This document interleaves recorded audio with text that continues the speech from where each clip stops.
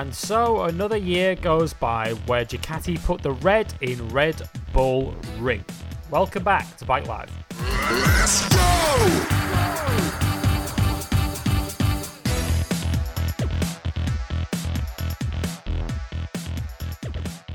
3 from 3. Welcome everyone to Bike Live, episode 73, as we look back on a third consecutive Ducati victory at the Red Bull Ring since its return to MotoGP.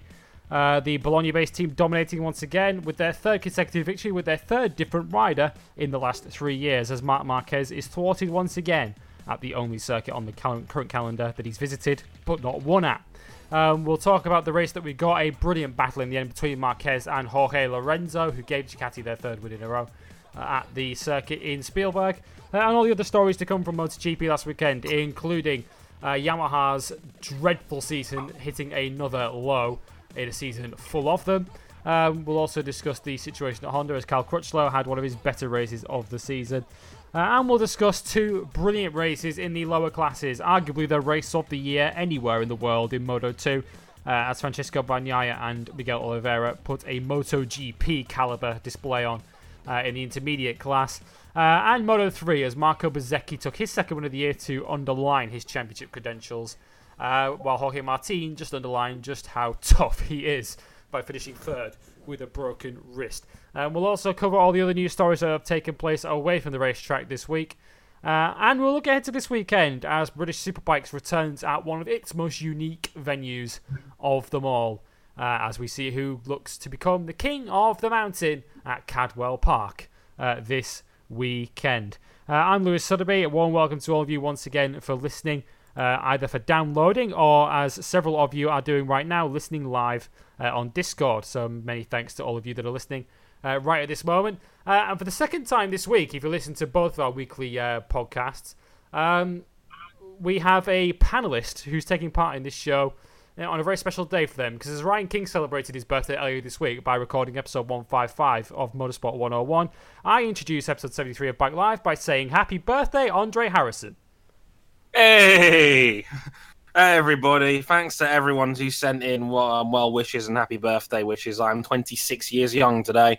Thank you all so much for that. It's very kind of you to remind me how old I am as well, which is always delightful, being the grandpappy of the motorsport industry as we know it, even though Lewis is a year and a half older than me, which is, start on him. yeah. You know, just listeners, why I haven't started ripping on him for his age. Yeah, because I'm 28 in a week's time. We're all August kids. It's really ridiculous. Like, King's on the 12th, I'm on the 17th, and you're 24, I want to say, Lewis? 23rd. 23rd, that was a day out, my bad. But yeah, we're all August kids. It's ridiculous. Anyone that's outside the boxes at RJ is in November. But yes, I think even Rebecca James is an August kid as well, if I'm not mistaken. Pretty sure she is. Yeah, so, God, we're all August Bex kids. It's December. I should know this, because I went to her birthday Christmas. 1 year. Yeah, because she's the same as my mum. But yeah, that's right. Well, as Dre calls himself the granddad of Motorsport 101, I'm sat here a year and a bit older thinking, yeah, you say that now. Yeah, I'm not even the oldest guy in M101 either, because RJ's 28. Yeah. There's hope for me yet then. In that case, yeah. But whilst we discuss our birthdays, we have some exciting news to bring you here on Bike Live on the Motorsport 101, which you may have already found out if you follow us on social media. And the places you can find us on social media: facebook.com/Motorsport 101. And the most important of them really this week is our Twitter at Motorsport_101 Dre, because those who head there have perhaps as good an incentive as ever to not only follow us there, but back us on Patreon. Explain. Yes, indeed. We have our very first Motorsport 101 giveaway this weekend. I, out of my generous Patreon backers' pockets, I'm joking, are giving away a copy of F1 2018 on the console of your choice. All you've got to do is find the tweet over on our Twitter page at @Motorsport_101, retweet the tweet, and follow our page. You've got until August 20th, and if you're a Patreon backer, you get 2 chances to win if you are eligible to win by retweeting and following the post. So, as good a time as any to be a Patreon backer, because, hey, I might be slipping you a copy of F1 2018 before it comes out on August 24th. You've got until Monday, August 20th to be able to enter. So by the time this goes out, you'll probably still have at least a day or so to enter. So I'll pick a winner out on Tuesday the 21st, and hopefully you'll get a copy of the game sent out to you just in time for release day. So best of luck. Yeah, get entering now over at our Twitter at motorsport_101. The other places you can find us, of course, are YouTube, youtube.com/motorsport101. Regular show highlights going up on there. Head over there right now if you missed our discussion on the current situation surrounding Alex Marquez in Moto2.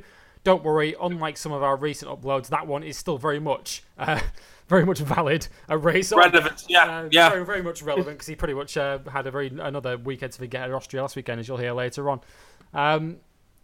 You can also find our website, motorsport101.com, where all of our written content and all of our weekly shows can be found.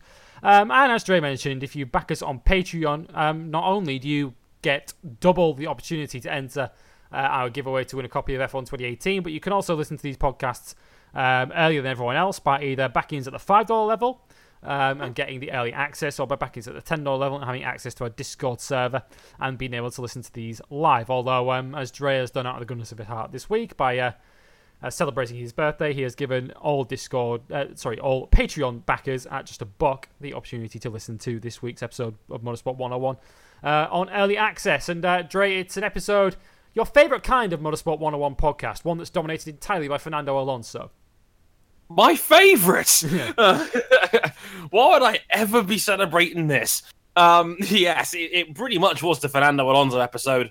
Not for the first time around here, to be honest with you. But, hey, what happens when you announce your retirement mere hours before we actually start recording? Thank God we recorded on Tuesday. Thank God! Yep, it is a big one, featuring all the talk about Fernando Alonso's retirement, his legacy, the next step, probably IndyCar, close brackets. But, yeah. Covered our bases in the intro. Yeah, we did. It's one of our best, as Kelly said on Twitter. So thanks for that, Kelly. Much appreciated. Thank Lewis for that one. But all the Alonso talk, we actually play a game of trying to predict the 2019 grid with some surprising outcomes. One 2019 grid minus one cheeky Checo, apparently. You'll see why we came to that conclusion in the episode itself. And talking a little bit about IndyCar as well, the rundown, the last 5 rounds of the season coming up, starting with Pocono this weekend. And Scott Dixon announcing he's staying with Chip and turning down a McLaren offer, which kind of suggests that McLaren may or may not be entering IndyCar very soon. Just throwing that one out there. But, yeah, Dixon, IndyCar City season, and a Pocono preview, all of that, in a pretty heat, almost 2-hour edition of Motorsport 101, episode 155, Much Ado About Nando, will be available by the time this goes out. Yeah, and we will talk about episode 156 a little bit later on in the show, towards the end of this week's edition of Bike Live. Let's crack on then with the action from Austria. Last weekend, the Red Bull Ring, or as all MotoGP teams and riders who are not backed by Red Bull call it, Spielberg. The Austrian Grand Prix that took place last weekend. And it was a race that was very nearly won by a Red Bull-backed rider. In the end, he was beaten at the final corner by a Monster-backed rider at the final corner in Jorge Lorenzo. But energy drinks aside, Dre, because I know we have a little bit of support for certain energy drink suppliers based on their helping of us getting to Grand Prix in recent times. But the race that we got between Jorge Lorenzo and Marc Marquez, and Andrea Dovizioso for a large part of it, in many ways, the race we were expecting. So we did say last weekend that we were expecting the Austrian Grand Prix to be Marc Marquez versus the Ducatis, and that's kind of what we got. Yeah, that's exactly what we got. It was almost a carbon copy of last year, only one extra Ducati thrown in because Lorenzo was still a little bit struggle-licious back then. But even then, Lorenzo had one of his better rounds of the season in Austria. So, yeah, we've said it before. It is Ducati track on paper, but Marquez has always found a way to make the Honda work around here, and this was another example of that. It was obvious in the dry running in the early goings that it was going to be Marquez and the two Ducatis. It played out that way in qualifying, a razor-thin qualifying. Marquez on pole by just 0.02 of a second over Dovi on the front row, Lorenzo on the front row, only a tenth behind as well in third. So it was always going to be those three that was going to be leading the charge. And that's exactly how the race played out as well. They broke off. Cal Crutchlow was in a very lonely fourth with only Petrucci a few seconds back for company where that was concerned. In front of him, it was those three by a country mile ahead of everybody else, and that was the story of the race. So yeah, a very close qualifying battle, as Dre mentioned, between Marquez and Dovizioso. The closest since Biaggi and McWilliams at the Sachsenring in 2003, where just 0.02 of a second separated Marquez and Dovi 0.02 of a second away from his second pole in a week, having gone 18 odd months without a single pole position.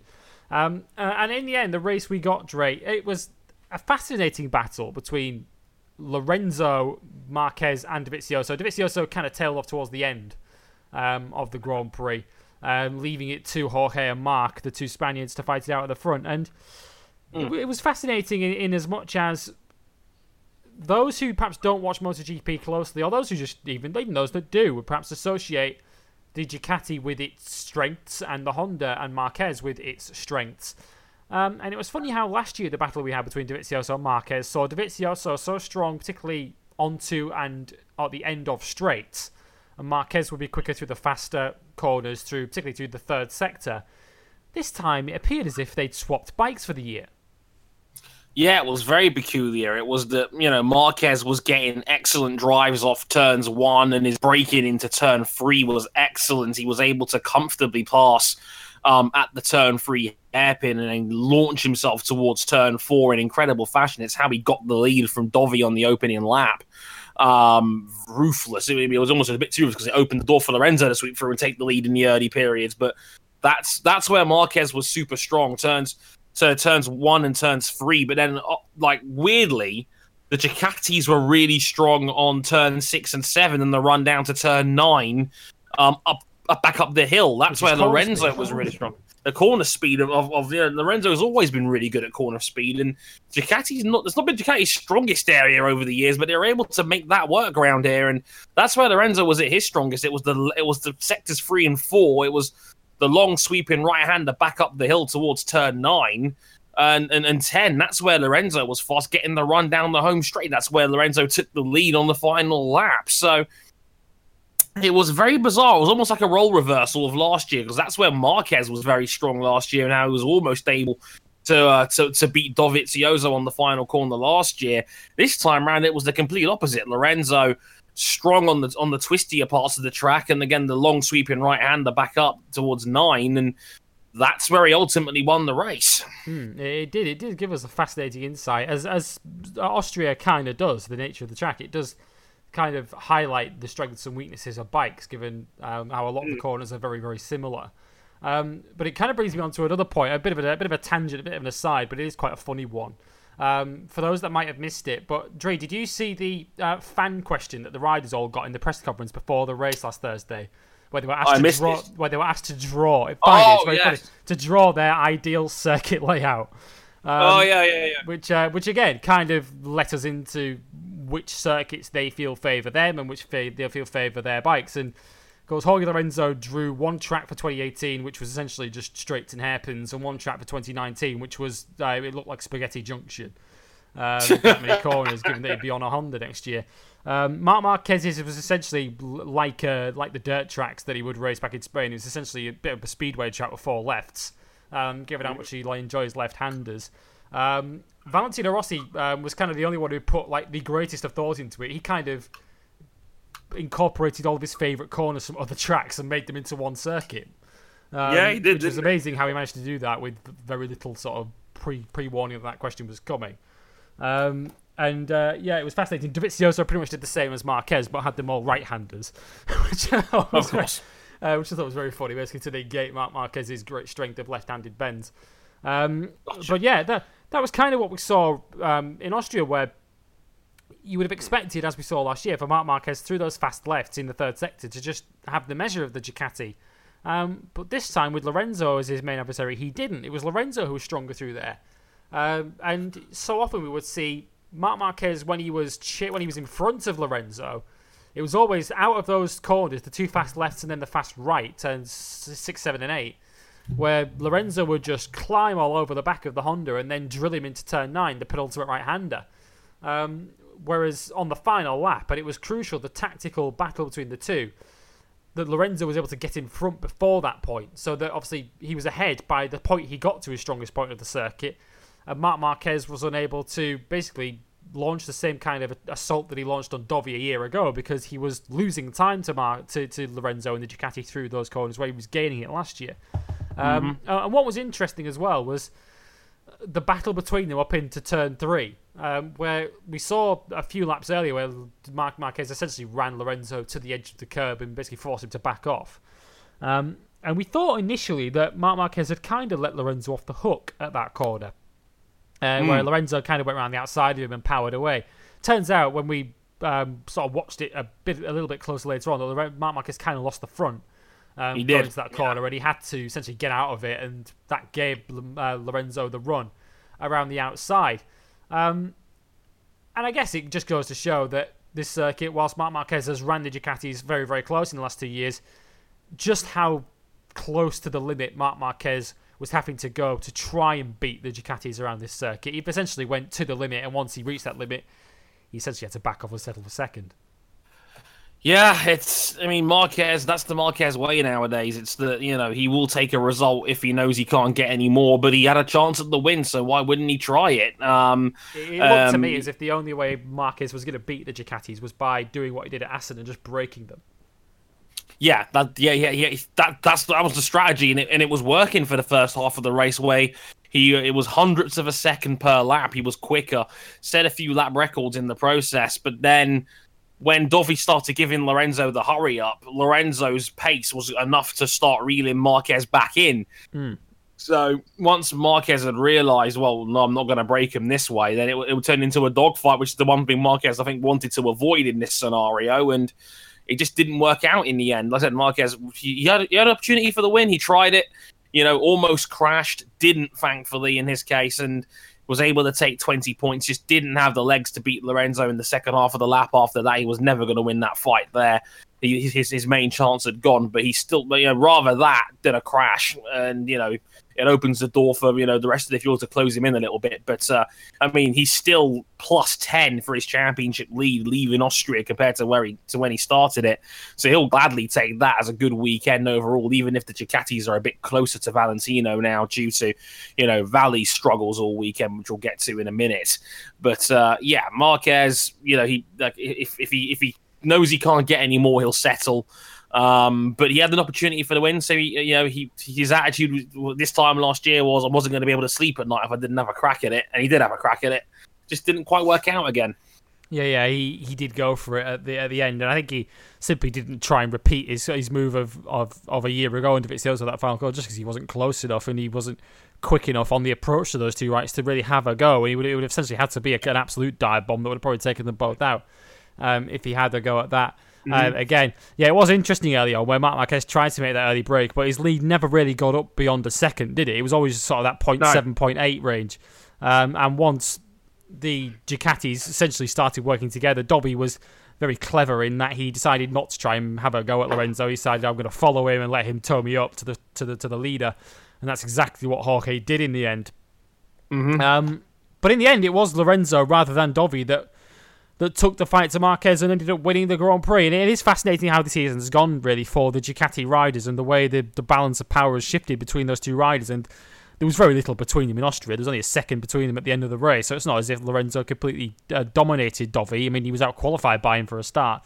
But it's interesting the way it's gone. They've now won 5 races of Ducati overall, which, from brief memory, Dre, that matches Marc Marquez's total. This season. It doesn't match Honda's because, of course, we have the Crutchlow win in Argentina to add to that. But it just kind of exemplifies how Ducati, I guess, to a certain extent, where have they blown it this year? Is it through mistakes? Is it through essentially having 2 number ones within their team? Because it's clear that over the course of the season, that Ducati's done as much winning as the Honda has. But Ducati have essentially split the points 2 ways, whereas Honda's winning has all been done, Argentina apart, by Marquez. Exactly. I feel like Ducati now probably has the best all-round biking team in the paddock. Like, they have Dovi and Lorenzo, 2 exceptional riders, a bike that, doesn't have very many bad rounds anymore, by the looks of it. Maybe Phillip Island is still a black mark, but we'll have to wait and see how that plays out once we get to that round later on in the season. But by all accounts, they've done a really good job of bringing Lorenzo back into play with the fuel tank adjustments and adapting the bike to make him seem a bit more comfortable before telling him to piss off. No, what's done it in for Ducati has been more the fact that Dovi had a terrible start, was sloppy at the start of the season outside of the Qatar win, and then made two critical, crashes during the early part of season, one in Jerez and another one at Le Mans. Races both Marquez won with a 50-point swing, and then he crashed at Catalunya as well. When he was chasing Marquez for second, he had a silly mistake and binned it at turn 5. So that's where Dovi lost all his points. Lorenzo just had a wretched start to the season in general. Pretty sure he DNF'd in Qatar, if I remember correctly. Wasn't anywhere relevant in Argentina. I think he crashed in that one as well. Didn't score in Jerez. So he had an awful start. Like a start where he was one of the worst full-time runners in the field through the first 4 races. And Lorenzo's come back since Catalunya and Mugello and ridden exceptionally well, as good as anyone in the field so far. He's plus 10 on Marquez since Mugello so far. Point if the season started in Mugello, Lorenzo would lead the championship at the moment. But that awful start has now rendered him practically useless for this championship. The way it's gone, I think Ducati's start was so bad. I think they've given themselves just too much to do when Marquez has been ultra consistent pretty much all season long. It looks like the horse has already bolted on this one, really. Yeah, it is. And to underline your point, Lorenzo didn't even finish in the top 5 of a Grand Prix until that win at Mugello. That was his first top 5 finish of the season. He started off with a DNF, as Dre mentioned, in Qatar. He crashed, remounted, and finished 15th in Argentina. Finished 11th in Texas, and then had the collision with his teammate and Pedrosa in Jerez before his season really started around Le Mans and Mugello time. Dovizioso actually had a solid enough start to the season. I keep forgetting he led the championship to Europe after the third round of the season in Texas, because Marquez had hemorrhaged a load of points in Argentina, as we all know. But it's since then Dovizioso then DNF 3 of the next 4, 2 of which were won by Marquez, and there went his championship battle. And with every race that Jorge Lorenzo wins, inevitably people point at the decision Ducati have made to cut him at the end of the season.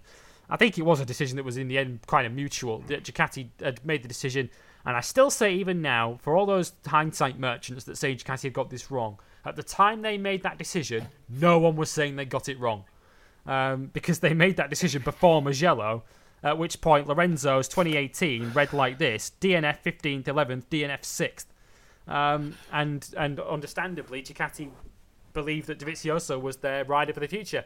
And I think when you make that decision, when you're Ducati, if you're deciding for next year that you're going to have a de facto number 1 and number 2, which they may well have with Dovizioso Petrucci, that's all well and good, but your number 1 will have to deliver. Otherwise, it renders your entire strategy pointless. So the pressure will crank up on Dovi for next year to justify that status within his team as the clear number 1 and main man within his team. He isn't at the moment because of Lorenzo's victory, which takes him ahead of him in the championship. But it's interesting how Lorenzo has now won each Grand Prix that Dovi had won last year, with his 3 wins coming so far at Mugello, Catalunya, and in Austria. Of course, the next race coming up at Silverstone is another round that Dovi won last year. So we'll see if that pattern continues for Jorge in a week's time. But as far as he goes, rather than talk about what it means for Ducati next year, Dre, let's talk about what it means for Lorenzo, because he's going, of course, into Marc Marquez's team alongside him at Honda. Now, we don't know how much adjustment it's going to require for him to get used to the Honda, having jumped off the Ducati. But surely Jorge Lorenzo, at the very least, a guy who strikes me, for someone who's got such a big ego, he is still very much a confidence rider. If his confidence isn't there, he's nowhere near the same rider. Right. So for him to beat the rider that he's essentially going to be going to his team next year in a straight fight at the final corner like this, that can only help Jorge's mental psyche going into next season. Well, yeah, he's beaten Marc Marquez, and that's the guy you've now got to beat in this championship. I mean, let's be honest with each other here. Marquez is probably going to win his 5th top flight world title in 6 years by the time we get to November. And like even Lorenzo himself said, like beating Marquez is special. Like Lorenzo, for all the ego and for all the talk he comes out with, which is plentiful, given the politics of bike racing a lot of the time, he has a lot of respect for Marquez as a rider. He's always had a lot of respect for Marquez as a rider. Well, maybe besides that third race in Jerez, but since then at least, he's always had a lot of respect for Marquez. And like the fact that they're sending each other love emojis on Instagram kind of suggests that, you know, I think they're going to get along quite well.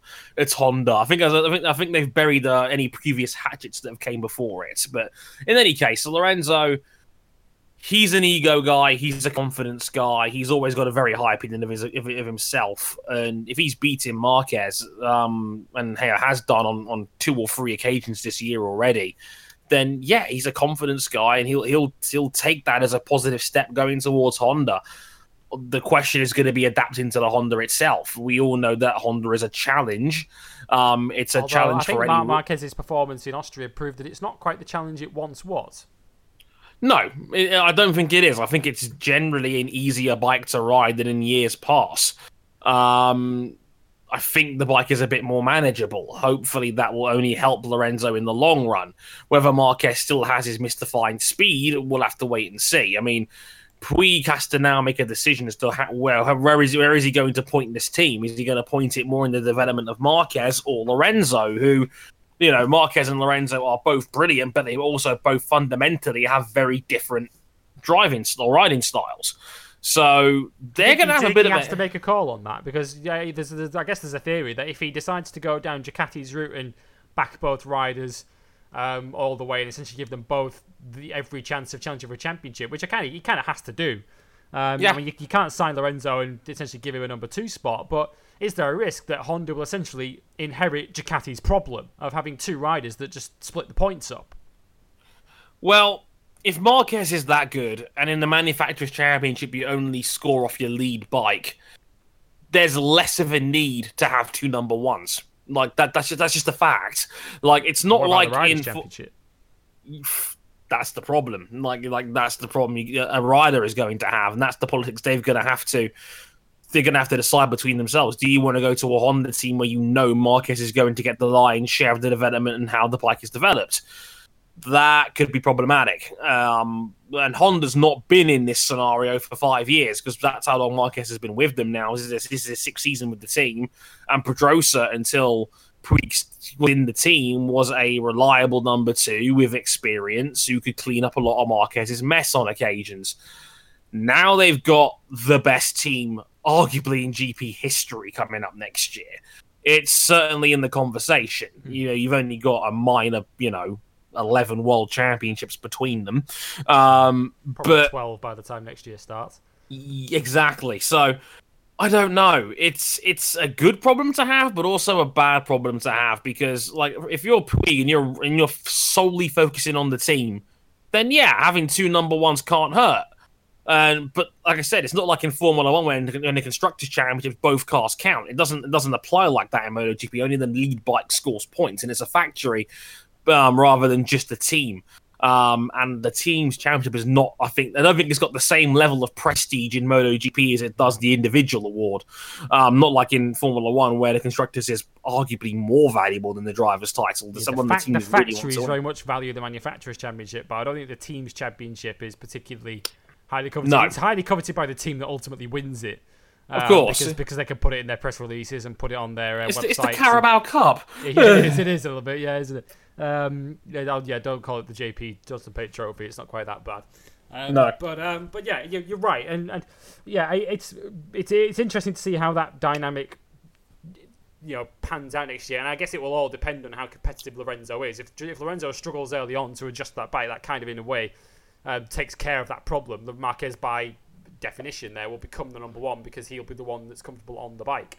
But I am interested and intrigued to see how it will go next season. If Dovizioso rediscovers that consistency and puts the mistakes of the early spring of this year behind him and is much more like his 2017 self consistently, or if Yamaha get their house in order and Rossi and or Vinales are towards the front again, doing it on a consistent basis, Honda might essentially find themselves in a position where both of their riders are taking turns essentially leading the team on any given weekend, and neither is actually scoring the lion's share of the points, which is essentially what's helped Marc Marquez out to a great extent this year, where with every race we go to, seemingly, Marc Marquez has a different threat. But Marc Marquez is the constant. He's the guy that's always up the front. Whereas, I mean, take some of the races this season where he won at Jerez, and it was Zarco that finished second to him. We saw at Le Mans, it was Petrucci that was second to him. We saw at Sachsenring, it was Rossi. At Assen, it was Rins. Every race we go to, seemingly, there is a different rider who is the nearest challenger to Marc Marquez, which explains part of the reason why he's in this strong position now as a 59-point championship lead. And he has no consistent number two. He has no consistent number two, and we have only 8 races to go for anyone to try and narrow that gap. And it's purely Dre, Marc Marquez is showing absolutely no signs of that lead wilting. He's had the 2 aberrations this season in Argentina and Mugello. Every other race he's finished, he's been on the podium, and there's no beating that, is there? No. It's very, very hard to beat. When you've got the ability to combine getting 5-6 wins, which is really all you really need to win a championship. If you can get to 5 wins, you've got a really good chance of winning the title if you're consistent. And the fact he's just not making the mistakes he used to make in years past. He now knows where the line is most of the time. And take last weekend's ride as well, where I mean, it might not strike anyone as a great Marc Marquez ride. He finished second and he still hasn't won Austria, but you look at the race result last Sunday and look at where every other bike not called a Ducati finished. Yeah. Kind of says it all, really. Marquez is just ultra consistent now. He's not making these errors he used to make, and if he keeps it upright, he's finishing on the podium now, because there's not very many guys on any given track who can beat him at any given weekend. It's as simple as that. It might be one dude who can challenge him on a weekend, and even if he beats him, he's not doing it for the next 4 rounds to consistently take points out of Marquez. No one in the field is doing that. Dovi, Lorenzo, Rossi, Crutchlow, they've all been the guys that have been fighting to take minor points out of him. Even Maverick Vinales and Johan Zarco in the earlier parts of the season, when they were the guys that were picking up the higher finishes almost by proxy due to all the mistakes other guys were making. So, that first half of the season where every major contender had made critical errors but didn't have the wins to back up what Marquez was doing, that's gift-wrapped Marquez this year's title, I reckon. So, there's a little bit of hope left. And again, 59 points is a long, long way back for Valentino, and a guy who has not won a race since the middle of last year. And the Ducatis are strong, but they're going to take points off each other, most likely, given how equally competitive they both are. Lorenzo and Dovi are now only a point apart in the championship, and they've now split their 5 wins almost equally between them. So you're not going to win a championship doing that. It's an almost identical scenario to Yamaha a couple of years ago when it was Lorenzo and Rossi. They were both taking points out of each other. And the races Marquez was winning, it did double the damage because the other 2 guys were scrapping with themselves. So that's how he ended up winning the title in Motegi so early the year before. So yeah, it's not an ideal scenario for anyone else chasing because they're all beating each other up while Marquez keeps his head above water. Yeah, and just to underline what we saw from Marc Marquez, just how good he was last weekend in Austria. Of course, he took pole position, which stunned us all, really, for him to take the pole position at such a Ducati-favoured track. The other top 4 positions on the grid were all Ducati riders. Dovizioso, Lorenzo, Petrucci, first time in ages. I think one of the first times ever, I think Keith Ewan said that 3 Ducatis have qualified in the top 4 for a Grand Prix in the Premier class. Marc Marquez was 0.6 of a second quicker in qualifying than the next best rider not on a Ducati, which was Cal Crutchlow in 5th. 0.6 clear. And then in the race, Marc Marquez finished second. Cal Crutchlow, who finished 4th on the next Honda, was 9 seconds back down the road. And then the first of the Yamahas was 13 seconds back, and Pedrosa, Marquez's teammate, was 14 seconds back, which just puts into perspective what Marc Marquez did last weekend. He may have given them a great run in the race, and he might have beaten them in qualifying, but don't let anyone believe that's not still a Ducati track, the Red Bull Ring. It is as clear a Ducati track as you'll find anywhere on the calendar, and Marc Marquez still nearly beat them.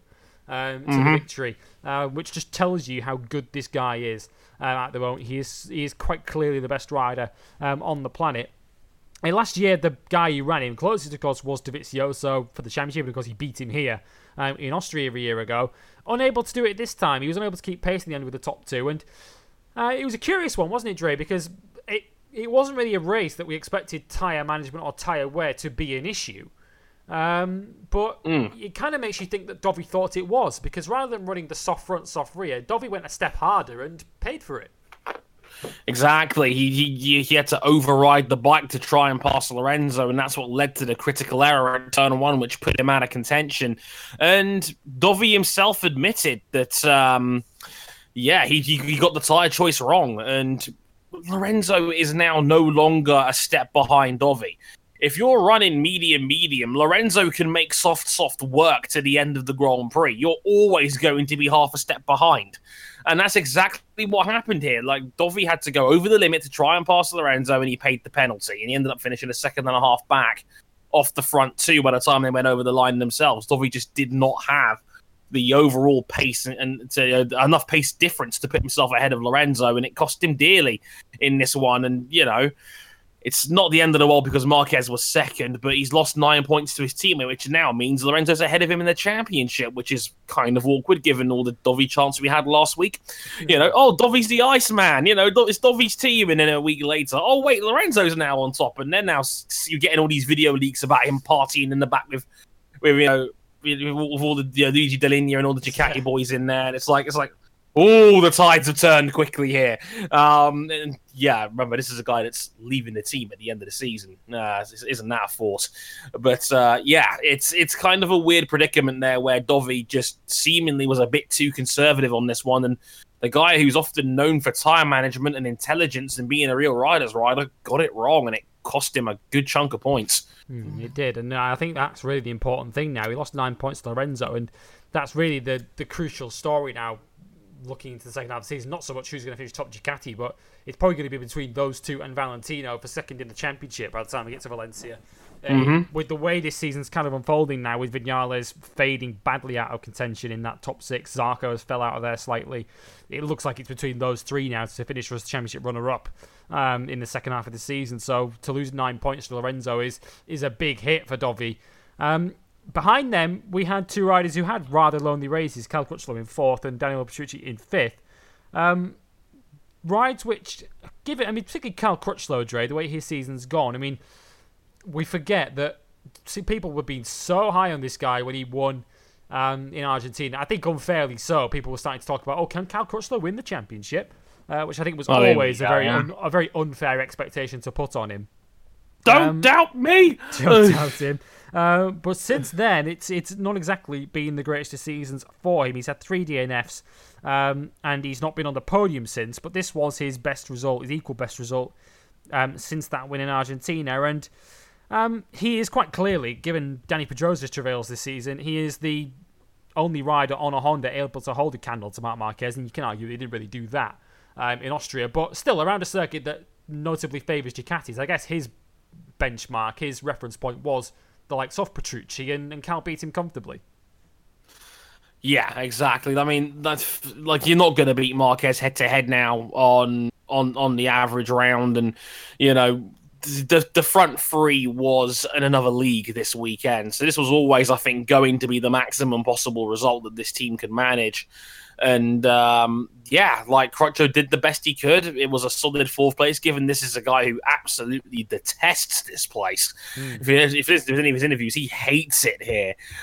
So the fact that he brought it home in a solid fourth place, didn't make any mistakes, just rode his race, and was comfortably in P4 in the end, and the best of the rest. That's about as good as he could ask for, and I don't think Cal was too disappointed by that.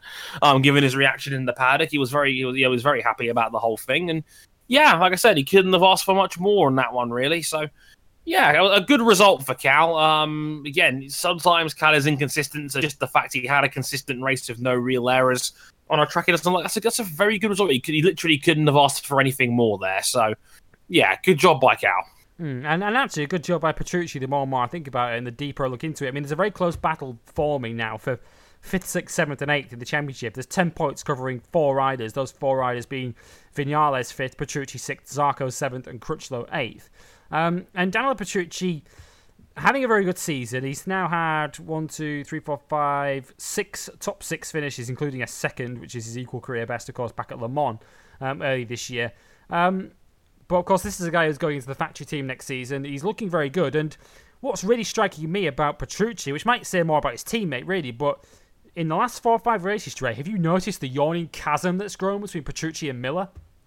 Yeah, Miller is starting to struggle. Like I have noticed that, as it stands right now, Petrucci's starting to stand out a bit more in the championship, and Miller seems to be struggling. I don't know if that's a development issue. I mean, they're not going to make any more parts for a GP17 anymore. They're going to give parts on the GP18, the current bike, which is what Petrucci's on right now. I don't know if it's entirely won this race last year. Exactly, and it certainly didn't this year. A very bizarre set of circumstances there. I mean, looking at the numbers now, Jack Miller was 18th and 34 seconds off the victory, and he was 21 behind his teammate. Now, I don't think the GP18 is that much faster than last year's bike, where it's almost half a second a lap faster. It's very, very peculiar. I mean, Miller in general, his last 6 rounds, retirement, 10th, 14th, 12th, 18th. And we had Bautista and Rabat on GP17s in 10th and 11th. Yeah, I don't know if Miller's got maybe some sort of niggling injury he's not telling us about or something like that. Maybe he got dinged up at Brno and we didn't know about it because he was one of those guys that narrowly dodged that incident, but might have taken a ding there somewhere. Who knows? But yeah, very peculiar that Miller has, had. He started out magnificently this season. He had 3 rides in the top 6, 2 4th places in Le Mans and Argentina on last year's GP17. But ever since the 2 crashes at Mugello and Catalunya, he's struggled and he's dropped down to 12th in the championship now. Pedrosa has overtaken him now. And he's got guys like Bautista and Rabat who have been a bit more, a bit more struggly and that don't quite have the resources that the Pramac team do. They're right behind him in the championship now, especially Bautista's only -4 off him now. So it's a bit weird that Miller's fallen off the wagon a little bit there. Bit bizarre. Yeah, it is bizarre, and I think there's a large element of Miller's performances have tailed off rather than any kind of improvement from Petrucci. But Petrucci's consistency and constantly trading around that 5th, 6th, 7th, 8th area deserves mentioning, whereas Miller appears now to be trading in sort of top 10 at best results. And Miller qualify, I think a lot of it is Miller's qualifying at the moment. Miller was only 17th on the grid in Austria last weekend, and the only Ducatis behind him on the grid was Simeon and Abraham in the end. And Xavier Simeon was only 600ths of a second behind Miller himself. He nearly outqualified him. Right. So Miller definitely having a bit of a problematic run at the moment, and without kind of veering too much off what's happening in Austria, Jack Miller, you would assume, will get the GP19 next year, and Bagnaia, his teammate coming in next year, will have the 18. But Miller won't want these kind of performances to keep going for too much longer, because you won't be surprised if Pramac look at this and think, well, how much longer do we give this guy the newer bike, particularly if Bagnaia comes in and starts matching Miller. So it is an interesting story there if Miller can, improve quickly rather than keep this rather poor run of results going on at the moment. Jack Miller actually started the Grand Prix very, very closely to the guy we're going to talk about next, which is Valentino Rossi, who failed to get out of qualifying 1 for the first time, I believe, since Barcelona last year, which was one of those races where the Yamaha just struggled for grip on a low grip track, and both Yamahas ended up in Q1. Maverick got out of it, Valentino didn't. And Valentino didn't get out of Q1 this time either. He was out-qualified. He was beaten into Q2 by Bautista and Rins. And he was also out-qualified by Bradley Smith on the KTM. Brad has got 13th on the grid and was only 15 thousandths off getting himself into Q2 and beat Valentino Rossi on the same track in the same session.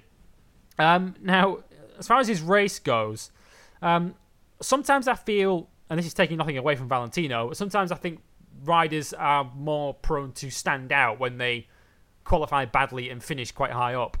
They're obviously going to stand out because they've made great progress from where they started. But even taking that into account, Dre, we're going to talk later on about a rider who quite literally used the words polishing a shit in the form of Scott Redding, but that's kind of what Valentino Rossi did. Yeah, the phrase I often use was diamond encrusted turd. And that's, a bit how Rossi rode this performance. It was, again, the Yamaha was really struggling for ultimate pace in qualifying. It had no right to finish 6th. No, it had no right to finish 6th. So the field is too stacked for that now, quite frankly. But Valentino, once again, is getting, for at least from what I'm seeing, the maximum of what's on the table right now. That Yamaha had no business being that high up the field, and he's passed some genuinely really fast guys like Pedrosa, like Rins, like Johan Zarco. Like he's finishing ahead of some really, really good riders in there who, again, are capable of top 6 performances on their day, and if not better. And Valentino Rossi on a Yamaha that has no business being this high up round here went from 14th to 6th, and he earned it. He passed everybody he needed to pass. There was no real shenanigans up the front. There was no real attrition in this. Was only one retirement, and that was Xavier Simeon crashing. Everybody else saw the checkered flag. That was a magnificent performance, Rossi. Probably the strongest overall performance of the year for me from him. I think he was very impressive, and he could do no more on that Yamaha. Nobody else came close to him on the day, and rightly so. He was fantastic. He continues essentially to carry that team on his back at the moment. This season, although we're not going to talk about Yamaha's ongoing problems too deeply this week, because we talked about them a lot last week with Maverick's problems, but we have to mention what we saw after qualifying on Saturday, Dre, where I don't think I've seen, and many people have said the same, I can't remember ever seeing a scene like this, where Yamaha were getting ready for their post-qualifying debriefs in the team hospitality, and we had the incredible scene of Lynn Jarvis and some of Yamaha's big hitters essentially in front of the world's media giving a public apology to its riders. What the hell is going on there? If ever an image exemplified how a team has fucked up, that was it. Yeah, it's like Yamaha basically just took full responsibility for their season, effectively, because me and you've both been watching bike racing for the best part of 20 years. We've never seen that. I don't think I've ever seen that before, where a team boss or a team manager is apologizing to his riders in front of the world's media for their bike not being good enough. And then, the commitment that the team is apparently working around the clock trying to fix these problems, as you mentioned to in the pre-show before we went on the air. Like, Yamaha had one of their World Superbikes electronics guys at the track at the weekend trying to figure out the problem here. And even Valentino admitted, okay, it's not just the electronics here. It's clearly more to it. The engine is struggling as well, which is an even worse problem because the engines are homologated and they can't adjust them until Qatar next season. So they're essentially in the same predicament that Suzuki were in last year, where they got their engine badly wrong pre-season, and once you homologate it, you're stuck with it for the season, unless you're a team like Suzuki are this season who can run concessions and update it. Yamaha's engine is essentially similar. Think of it as the kind of problem that Honda had a couple of years ago, particularly in 2015 when they lost the championship, the only championship that Marc Marquez hasn't won. Where their engine was just way too aggressive, and their bike and the electronics couldn't tame it. And that's kind of where Yamaha are at this season, where clearly they appear to have gone for more power with their bike to try and combat the Ducatis and the Hondas on the straights, and it's clearly messed their machine up. It's created all the problems that they just haven't been able to work around. And obviously, Valentino Rossi, to his great credit, is getting his head down, keeping his head, and getting the results in. And he remains second in the championship. But Yamaha remain a solid third in the Manufacturers' Championship. They're nowhere near Ducati and Honda. Ducati have won 5 races this season. Honda have won 6. Yamaha have won none. And they continue to struggle in the other half of the garage with Maverick Vinales, who finished down in 12th last weekend, 23 seconds behind the winner.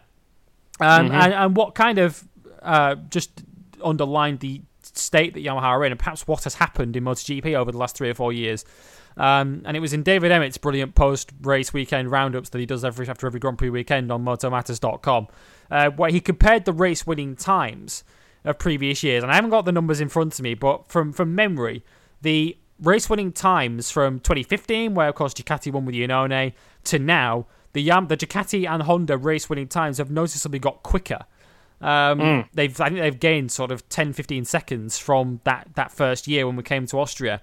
Of course, Yamaha, let's not forget, were 3rd and 4th in that first year, and I think they were 6th and 7th last year with Maverick and Valentino. Their race finishing times in the form of Rossi was essentially the same race time that they did here 2 years ago, and I think that's kind of where MotoGP is at now, isn't it, Dre? Where Honda and Ducati have noticeably progressed in the last 2 and 3 years, whereas Yamaha have essentially stayed still, and when you stay still in motorsport, you go backwards.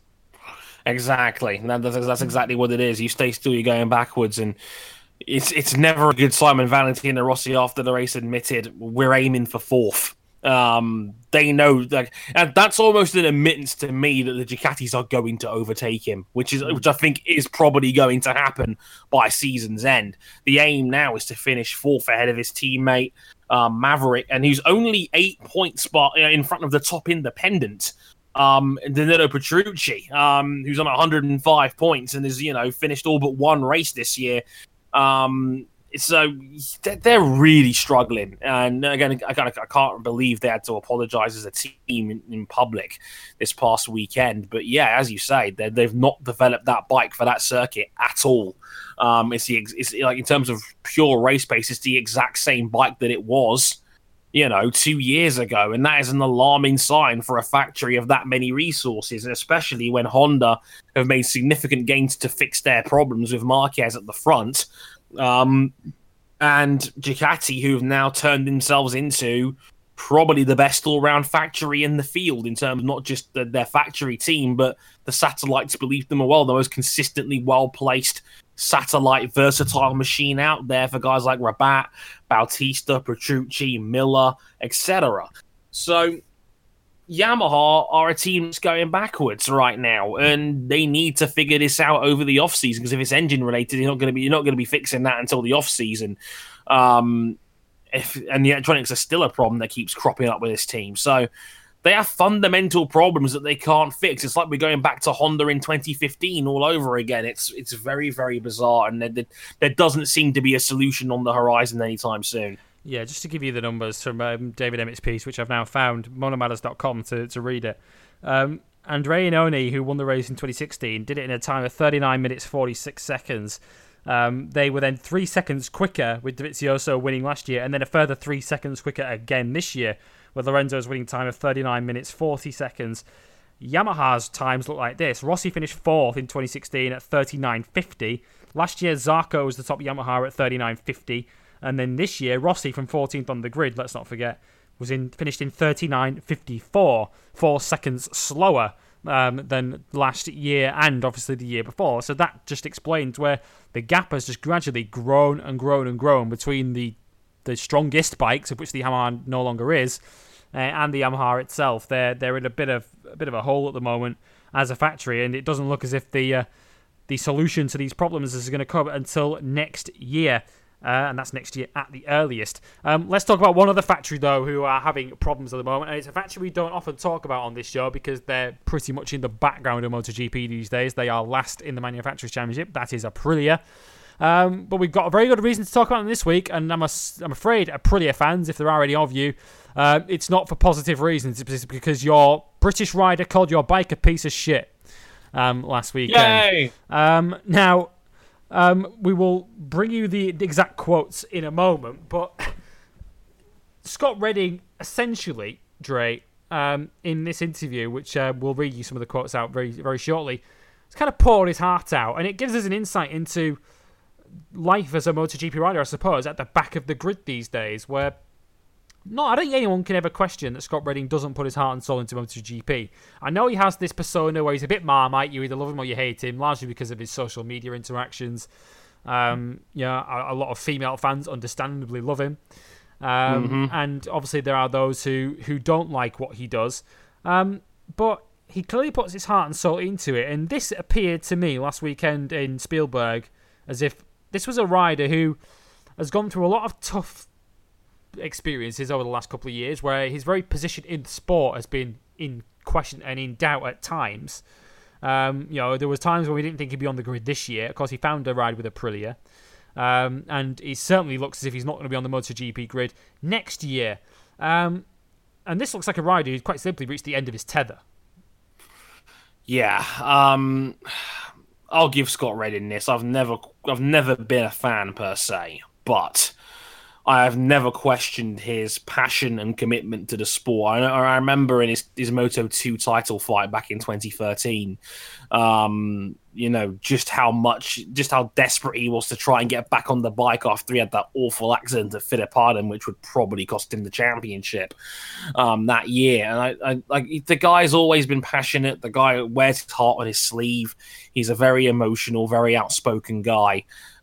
He spoke out. I remember the weekend Louis Salon passed away, and I remember him talking a lot about the safety features and not liking where that was going and how Austria was dangerous. He was the first guy really to call Austria dangerous before it was even cool when it started raining last year. Remember, one of the most vocal guys against it was Scott Redding.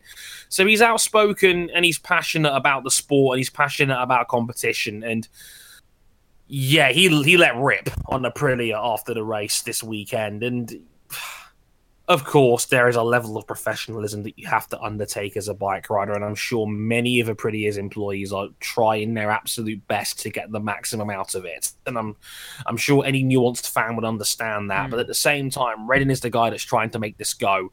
He's a world-class bike rider and a guy that, should easily have been a world champion in an alternate universe.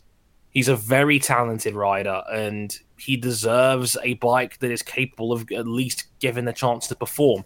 Like, compared to his teammate, Redding is only 5 points behind Alicia Spargaro this season. So for all the talk about Redding being terrible and not having his place on the grid, like, Aprilia as a bike right now is so unreliable and so inconsistent that you can't really read into the scoreboard because it's almost irrelevant when the bike is not performing so well. And yeah, you're essentially scoring your points on days where other teams screw up. Exactly. And Aleix Espargaro, he had a 10th in America this year. He had a 9th at Le Mans, which was a race where we saw a lot of riders crash out. That's a race where Scott Redding was amongst those to crash out, so he didn't score points that day. Aleix also had a 13th at Assen and a 15th, took the final point at Brno. Scott Redding's point scores so far this season have come in the form of a 12th in Argentina, a 15th at Jerez, and then 3 consecutive point scores of 12th in Barcelona, 14th at Assen, and 15th at the Sachsenring. He's then had a DNF and a 20th since then, the 20th coming in Austria last weekend. And we'll bring you some of his comments now. Now, Scott Redding has apologised since for these comments, and I think he's probably apologising for the way he's phrased them, because I think the actual sentiment, I can understand where he's coming from. Where obviously the headline quote was, "You cannot make a piece of shit shine," and that's what I'm trying to do. That was obviously the comment that made the headlines. But when you read a lot more deeply into it, I think the more and more you read, I don't know about you, Dre, the more and more you read, the more sympathy you have for Scott. With what he's saying, where he says, it's been hard. It's been a hard weekend, and to be honest, to have a race like that is heartbreaking because I try all the time and it doesn't get easier. Why can I go to Assen and battle with my teammate? In Brno, I can battle with my teammate. Yes, I crashed. Then I come here and I can't even fucking be in the same situation. Every time I go on the bike, every fucking day is different. There's a problem, always a problem with something. Every weekend there is a problem, and I've just tried to accept it and I've just tried to deal with it. But honestly, it's a bit of a disaster at the moment and I'm not happy. This weekend was a reality check for me. Riding around there, it hurts. So now I have to go to Silverstone, the next race. I need to smile in front of everyone and say I'm going to do a good performance, and it's all bullshit because you can't do anything. You cannot make a piece of shit shine, and that's what I'm trying to do. I know it sounds harsh and I shouldn't say it, but that's what it is. You're trying to make something average be better. I just hope that when we go testing next week at Bazzano, that's a test that's taking place this weekend, that we can find something. We have a new engine. What is it going to bring? He goes on to say, it's something that I've asked for 5 races ago, it's if not more. I hope that it's better. I do hope. But if it continues like this, I don't know what mindset I'm going to be in, because this is not what I go racing for. I don't do it. He says, the guys are trying, but it's just a bit of a joke. There are so many things that I'm just not even allowed to say, not against me, but in a team of this level should not be happening. And it is happening, and I accept it. He says, we found out yesterday night, referring to Saturday practice, that there was a problem with the sensor, this, and this. The suspension reading's different to what it is doing. Fucking hell, this is MotoGP, a full factory team. Why is this happening? I've had problems with the electronics all the weekend, cannot get it to work, so what hope do I have to make a result here? I can't, and that's the thing that is making it hard at the moment. Referring to the test at Misano, he said, to be honest, even that's a fucking joke. We were supposed to do 3 days, then it was 2 days, then something was not organised enough, and now we have 1 day. Things like that, we need that test time, we need those things, so it's a joke. And when asked if clear the air talks with Aprilia would help ahead of his home Grand Prix at Silverstone, he says that he's tried. I've tried already from round 1, and I was in a bad place earlier this year, and I said to everyone that I'm not happy. I need to move on, forget it, and let it be. And I was doing that. But then when you realise how good you can be and you can't do it again, and it's holding you back, that's what's so frustrating. I had the same in qualifying on Saturday. To go in FP4 with the medium tyre, I go in the qualifying with the soft and I go slower. And I have problems that I haven't had all weekend. I go into the race and I have problems again that I haven't had all weekend. Why? Is the bike that bad that it changed from 3 degrees? I don't know, but you can never find the rhythm. I'm honestly better off doing FP1, warm-up, and the race. The rest of it, just forget it, and I would do the same result, because it doesn't matter what you do. He continues and references problems that he's had in previous races. It's a rider pouring his heart out, Dre, over the problems that he's experiencing behind the scenes that he just hasn't really gone public with before. And we can speak up until the cows come home about riders that we feel perhaps could do a better job and riders that are underperforming. But ultimately, in Scott Redding's defence, and you can argue in Sam Lowes' defence, if we go back to last year, surely the very least a rider deserves is the raw materials to go out there and do the best he can on any given day. Right. And as you say, and you're quite right to point out that I'm sure these guys at Aprilia are trying their utmost to do the best job they can. But surely at this level of motorsport, at World Championship, the pinnacle of two-wheeled motorsport, you expect a certain level of competence and ability. And essentially, Scott Redding's the guy that's going out there and risking his life on the motorcycle and trying to put his heart out into, getting points and getting a result and trying to sustain his career in this sport, which at the moment is in question. And it appears at the moment for Scott Redding and Aleix Espargaro, of course, his teammate, that they are not being provided with that minimum raw materials that any rider should expect. Yeah, Sam Lowes made a lot of the same complaints last year that was so bad. Even his teammate, Aleix Espargaro, came in to defend him and, praised him for being professional and handling the situation with as best as he possibly could. They got a guy that had pretty much known he'd lost his job from round 6 and was replaced by round 8 in Germany by Scott Redding, who's come in and has struggled just as much, if not more. Of course, as I mentioned, I know Aprilia. I know they've got a lot of people in there who I know are trying their absolute best to make that bike rideable and give it the best chance to perform. But that's just it. They have not given Scott Redding or Aleix Espargaro the chance to perform at their absolute best. And, it pains me to see Aleix Espargaro, a guy who was the king of the CRT rules and a guy that was an excellent factory rider for Suzuki, in 18th in the championship right now behind 2 rookies. And again, no disrespect to Hafiz Syed and Franco Morbidelli, but Aleix Espargaro is a quality bike rider and he should be a lot higher up the board than this. Same for Scott Redding, who I know has performed well in the past in MotoGP. His best season was with a production Honda back when he debuted in 2014. I know Redding is capable of good results. He had a very good rookie season, I remember to this day. He even had a podium when he was at Mark VDS at Misano that year. He's capable of exceptional rides. If the factory is not giving him the best possible chance to compete, then the team needs to be held accountable for their mistakes. And this is a paddock right now where Yamaha's apologizing. I can't remember, Aprilia sure as hell aren't. And I know a lot of it is down to Aprilia themselves and not the Gresini part of the garage, who I know are a competent unit who know how to build a decent bike and to give riders opportunities to perform very well. Because it was the Aprilia side of the team that wanted to sack Sam Lowes last year, not Gresini. Gresini ran Lowes in Moto2 and gave him the opportunity. Yeah, and they knew he was a race winner in Moto2 and was a title contender. Lowes was high risk, but high reward, for sure. And they sacked him for Redding, and Redding has struggled. And at some point, you're going to have to ask the question, you've got Alicia Spargo. You somehow managed to get Andrea Iannone for next year, which is a walking miracle given where their team is right now. I mean, the circumstances are very lucky that they've been able to get a rider of his proven quality. But at the same token, right now, the team's underperforming, and they've gone through so many quality riders in the last years. Let's not forget they had Stefan Bradl and Alvaro Bautista in the past as well, and Marco Melandri really struggled with this team before as well.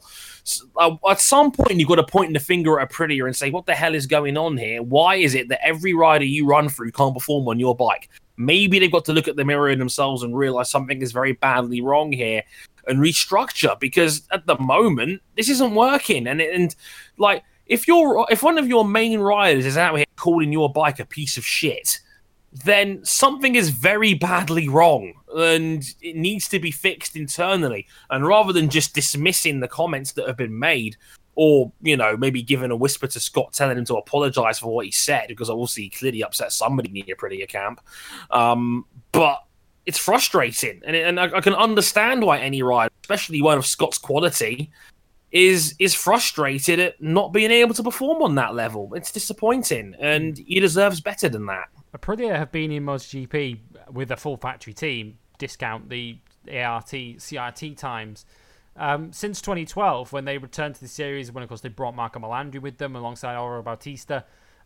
So this is now their 6th season with a factory team back in, full factory team in MotoGP again. And can we really say, Dre, that in that period of time that the team has progressed? If anything, they've regressed.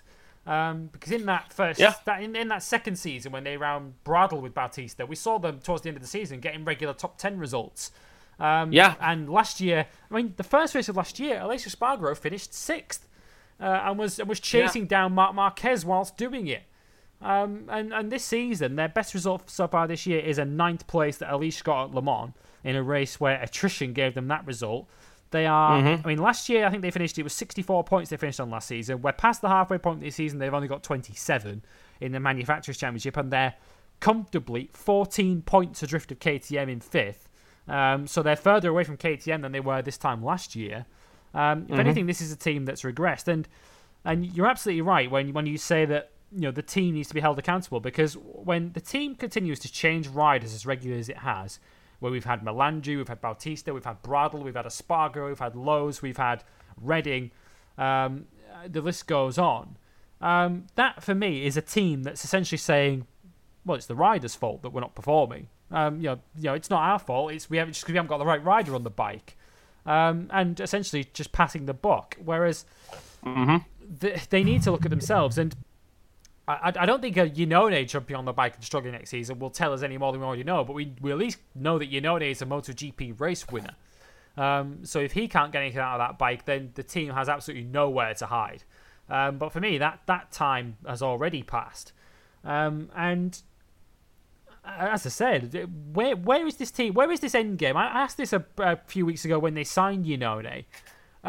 Where is the end game for this team? Because I don't think a team with this kind of budget in MotoGP can realistically expect to challenge for wins or championships, because they just do not have the budget or financial input to match Ducati or Honda or Yamaha. They just don't. So is Aprilia's end game to be best of the rest, to be 4th, 5th? Or is their end game just to turn up? Because it's clear that their end game isn't just to turn up, because if it was, they'd be happy with Scott Redding. I don't know, man. That's the thing, because if you're sacking your riders as often as they are and changing up your team lineup, surely you're aiming higher than where you currently are, but the team isn't getting any higher. Yeah, so, like, what do you do? Yeah, like, what is that rider change achieving? It's not doing anything. It might as well give Redding another year, get better like itself. You know, might as well give Sam Lowes another year. Yeah, well, they always should have given Sam Lowes another year, at least from where I'm sitting. But here we are. I'm in complete agreement that they need to. The issues are not with the riders; it's with the bike itself, and I think they need to fundamentally stop running the RSGP. It's not a good enough bike. It just isn't. They're not going to get up there. They're never going to challenge the front runners of their bike. I mean, I don't know what to do. Like, I don't know what their situation is financially, whether they can afford to design an entirely new prototype or not. But if they can't realistically run in the points on a regular basis and get into the top 10, they might as well pull out and focus on World Superbikes because like they're spreading themselves too thin if they can't get decent results here, at least from where I'm sitting. Yeah, I agree. I think if you're a team that is running, 6th place in the Manufacturers' Championship budget, then surely then fine. If that's what your budget is and that's what you're here to do, you're here to, try and punch above your weight, kind of do a Force India, run a modest budget and try and punch above your weight and get some, standout results with relatively modest equipment and budget, then fine. But it's clear that even though that appears to be the budget that Aprilia are employing and using, they clearly seem to have aspirations beyond that, beyond what they're actually clearly capable of achieving. And then when they're not achieving it, they're blaming the riders for it. That's at least my reading of it. So Aprilia just need to, I think, they either need to reevaluate what they're in MotoGP to do, or if they're just unwilling to spend the money to try and catch up, then ultimately why are you here? And if you're, as I say, if you're here to try and achieve a lot more, then either spend the money to try and get there, or you're in the wrong sport, unfortunately, because all you're ultimately doing is just churning riders out.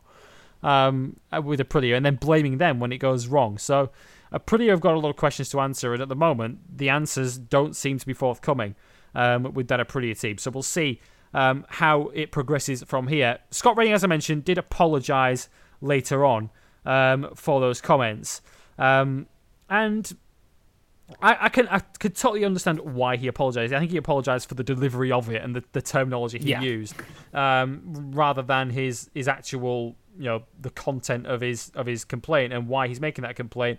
He went onto Instagram to say, "I am here today to say I owe a huge apology to the Aprilia Racing Team and company. What I said Sunday afternoon post-race interview was not acceptable by a long way. I was thinking with a lot of emotion from my heart, but I spoke out with rage, which a young person of 25 can do very easily. Myself of age of 25 should be a role model, much more mature and composed. The team, company of Aprilia Racing are doing the best they can to improve our MotoGP machine. We have some good items to test this week, and I still believe this bike can be competitive. As a team, you work, live, learn all together. So from the bottom of my heart, I deeply say sorry for my outrageous words. That was said. I will learn from this." Which does appear to be very much a, as Drake kind of hinted earlier on, orchestrated by team and rider. As we need you to say this, Scott. Rather than, if I'm Scott Redding and you're out of this team at the end of the year, what you got to lose, quite frankly. And I think that's probably what Scott Redding thought when he said it. He thought, well, I've not really got an awful lot to lose now. I'm out of this team. I'm out of MotoGP at the end of the season. I don't know where I'm going to be next year. What have I got to lose by saying this? And in the end, Scott Redding poured his heart out. As I mentioned, he did apologise in the end. Let's bring you the outright result then from last weekend from the Red Bull Ring. Of course, it was the first victory, or third victory, should I say, in a row in Austria for Ducati. This time it was Jorge Lorenzo. First time he's won at the Red Bull Ring, with Marc Marquez remaining winless in Spielberg. In second, Andrea Dovizioso, poor tyre choice cost him. He finished third, ahead of Cal Crutchlow and Danilo Petrucci. Valentino Rossi in sixth, ahead of Dani Pedrosa. Alex Rins, Specialist Suzuki's in eighth. Johann Zarco ninth, and Bautista got Rabat on the final lap for 10th. Tito finished 11th, ahead of Maverick Vinales 12th, less said the better. Andrea Iannone 13th. Bradley Smith, who was KTM's lone rider at their home Grand Prix, nearly got them into Q2, finished 14th for 2 points, and Takaki Nakagami got the final point narrowly at the expense of his fellow rookie Hafiz Syrin.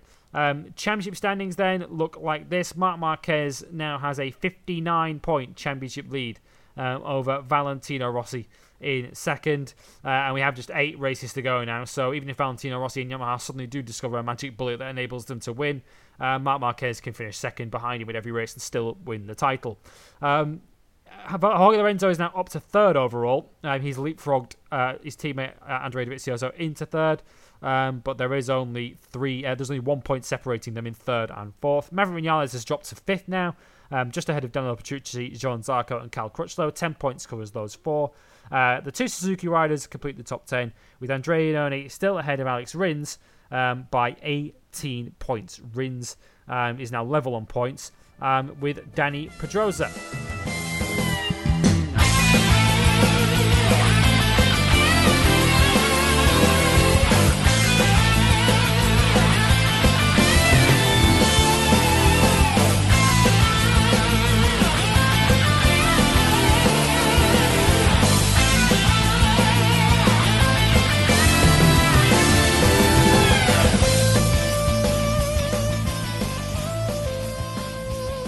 Right, into Moto 2. And probably the best race of the three, and possibly one of the best races of the season so far. We were very lucky, actually, though, in the end, to get this race, because one of the two riders involved in it very nearly got taken out of it altogether before we even got to qualifying, because we had a dramatic accident at the end of free practice 3. Now, practice on Saturday morning had taken place in drying conditions because it had rained earlier in the morning, which obviously had implications in MotoGP. No riders were able to improve in FP3, and the qualifying results were dictated by that. But Miguel Oliveira, Dre, very lucky to escape injury in an accident that was entirely of Iker Lecuona's making, when he outbraked himself at the end of the pitch straight into turn 1 and essentially couldn't go anywhere else but straight up the back of Oliveira's KTM. And in championships that are fought over such fine margins, I mean, there's only a couple of points separating Oliveira and Bagnaia, and he only led it by a point going in to this race. Small incidents like that can have huge ramifications for a championship that is so close. Yeah, I mean, if Oliveira could have easily got an injury right there and then, and if he misses a round or two, who knows? And that could essentially gift wrap the title to Bagnaia. But that's what happened with Redding a couple of years ago. He got caught out by Phillip Islands resurfacing, missed 2 races, and that gift wrapped Pol Espargaro the title. Like it was over after that one, and it could have been something very similar here. And what is it with Miguel Oliveira getting hit after recession finishes? It's ridiculous. Twice this year he's been hit after the bell. It's very unlucky, but I'm glad Leclerc immediately went to the KTM garage and apologized profusely to Miguel for the accident. I wanted to strangle him right there and then. Like I was surprised he didn't just get off the seat and start giving him the business. But yeah, like again, he was professional. He held his yeah, and Lecuona, again, quite rightly apologised for his hand in that accident. It was obviously, I'm sure it was a complete accident on Lecuona's part. Just unfortunate that Miguel just happened to be there in front of him. It was a tricky weekend, and it happens, unfortunately, in the world of bike racing. But luckily, only egos damaged on that one by the looks of it. In the end, and 2 badly broken KTMs, because that was one of the ironies of it, is that Lecuona was riding a KTM and he essentially took KTM's factory rider and championship challenger out of a session and nearly out of the weekend. Yeah, I think that was part of Aki Ayo's annoyance, in that he's like, hey, you're riding one of our bikes, man, what are you doing? And he piled straight into Miguel at the end of FP3. We saw a similar incident in qualifying as well, where Stephen Odendaal outbraked himself and went straight up the back of Xavi Vierge on the Dynavolt Kalex. We only saw the tail end of it, so we didn't quite see what built up to it. It led to one of the few entertaining things that happens in a Moto2 qualifying session, which is Keith Ewan and James Towsend arguing, along with Jake Dixon, who made a very good commentary debut in the box for Moto2 qualifying. It's funny how BT Sport have now recognised that these Moto2 qualifying sessions are an absolute disaster in terms of entertainment, so they now bring in extra commentators to spice things up. Why not, right? But yeah, we saw Odendaal on the NTS go into the back of Vierge, knock him off, and Vierge, as a result of the accident, suffered a broken wrist and had to go home for surgery. We don't yet know whether he'll be back next weekend for the British Grand Prix. But he didn't get to start the Austrian Grand Prix, which took one of the key top 6 contenders out of play. Bagnaia went on to take pole position quite comfortably in the end. At one point, he was 8/10 clear of the field, which around a place like Austria is an absolute chasm. That gap did later close in the session. We actually saw Oliveira qualify on the front row of the grid for the first time this year by taking second, which set the scene for the race we got on the Sunday. Oliveira led away from what was second on the grid. Bagnaia was initially delayed by Jorge Navarro, who we'll talk about in a bit, who had his best race yet in Moto2. But once Bagnaia got through that early traffic and got up to the back of Oliveira, it was essentially a race-long battle between the 2 championship contenders nose to tail. And Dre, the race that we got between the 2 of them just underlined why these 2 are the best in the world at this level. It was a MotoGP caliber battle. Oh, it was magnificent. It was a magnificent, tactical, hard-fought race between 2 guys with very different strengths. Bagnaia had the cornering speed advantage, but Miguel Oliveira had explosive acceleration out of turns 1 and 3. The KTM chassis accelerating incredibly well. It was very, very impressive indeed on that one. It was a very good tactical fight. Both guys trying to feel each other out. Both guys basically throwing the house at each other towards the end. Bagnaia overcooking almost every pass, and he just did not have enough of an advantage to make a move stick right until the very end, where he was basically block passes Miguel Oliveira at the final corner in a "I'm going to win this race or crash" trying move. And yeah, it didn't quite come off beforehand, but it came off on the final corner. And it worked out beautifully for him in the end. Very, very impressive performance from both riders there. And they will be doing this again, I think, for factory teams one day. They are both incredibly impressive riders, and they deserve all the credit in the world because they are super fast. And yeah, it was a incredibly high quality fight. It really was.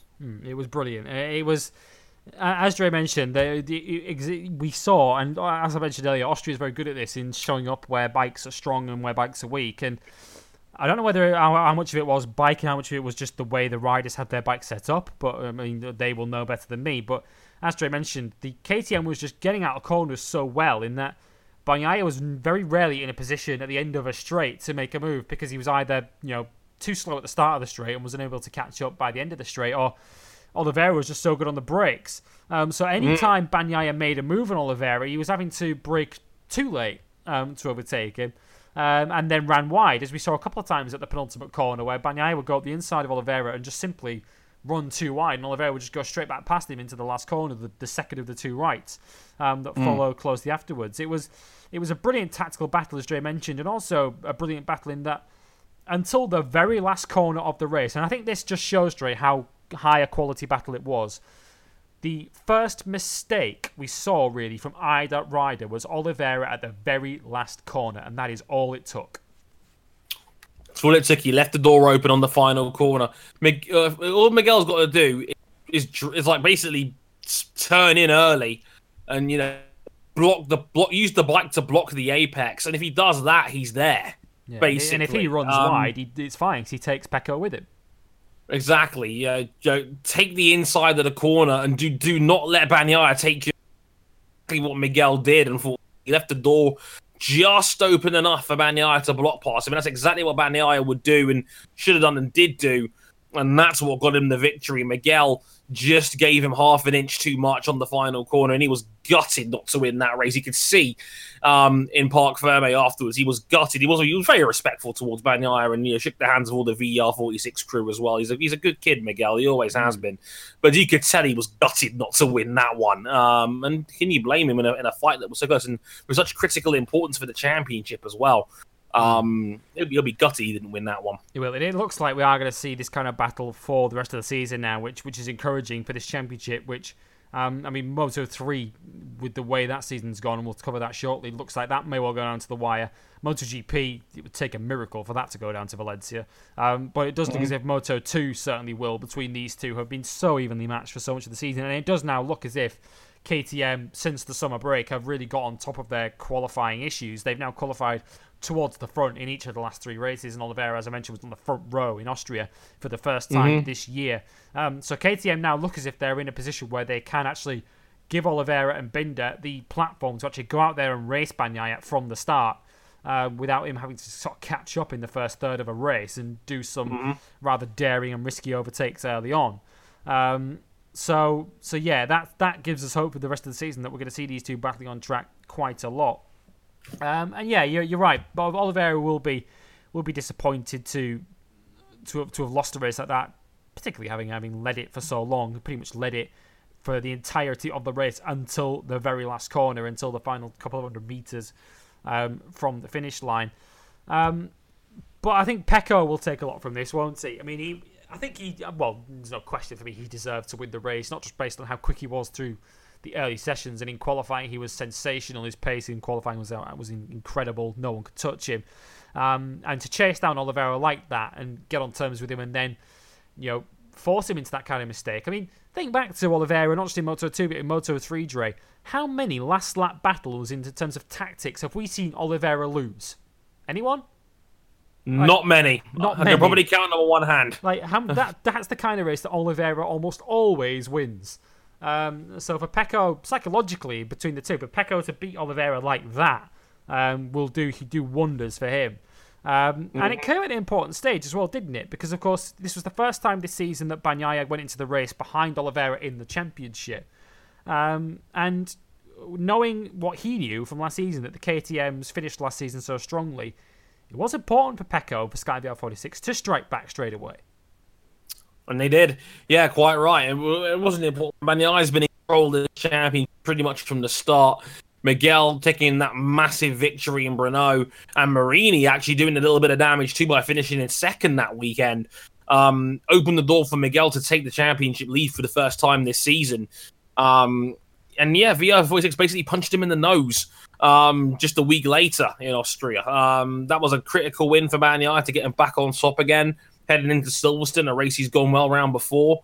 So yeah, looking forward to the next fight. I mean, Silverstone's a very open track. It's a track that's very open to wheel on track battles. I'm looking forward to seeing if those two go at it again.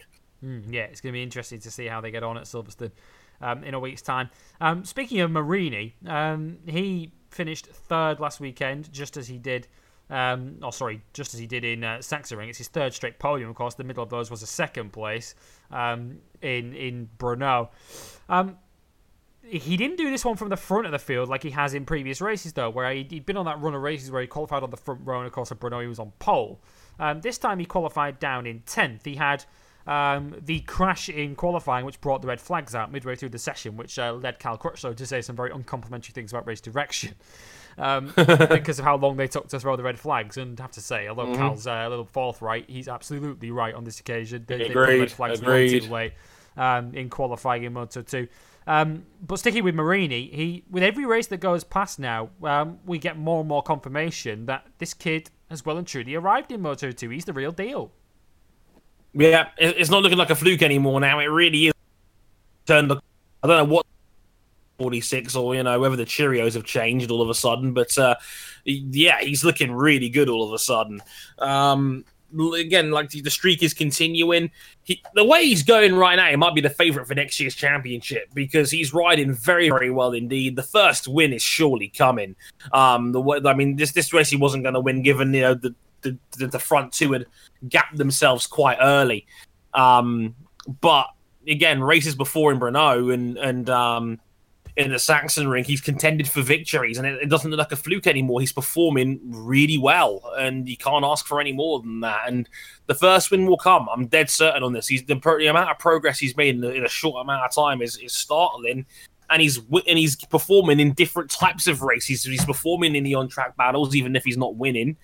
And he lost out narrowly to Binder in that Mir in Sachsenring, and this race again came up through the field to finish well. So yeah, Marini is riding very, very well at the moment, and it's only going to get better, I think. Yeah, absolutely. He's looking very, very good. He took third last weekend at the final corner at the expense of Alex Marquez, who crashed out. And it's his second consecutive DNF for Alex.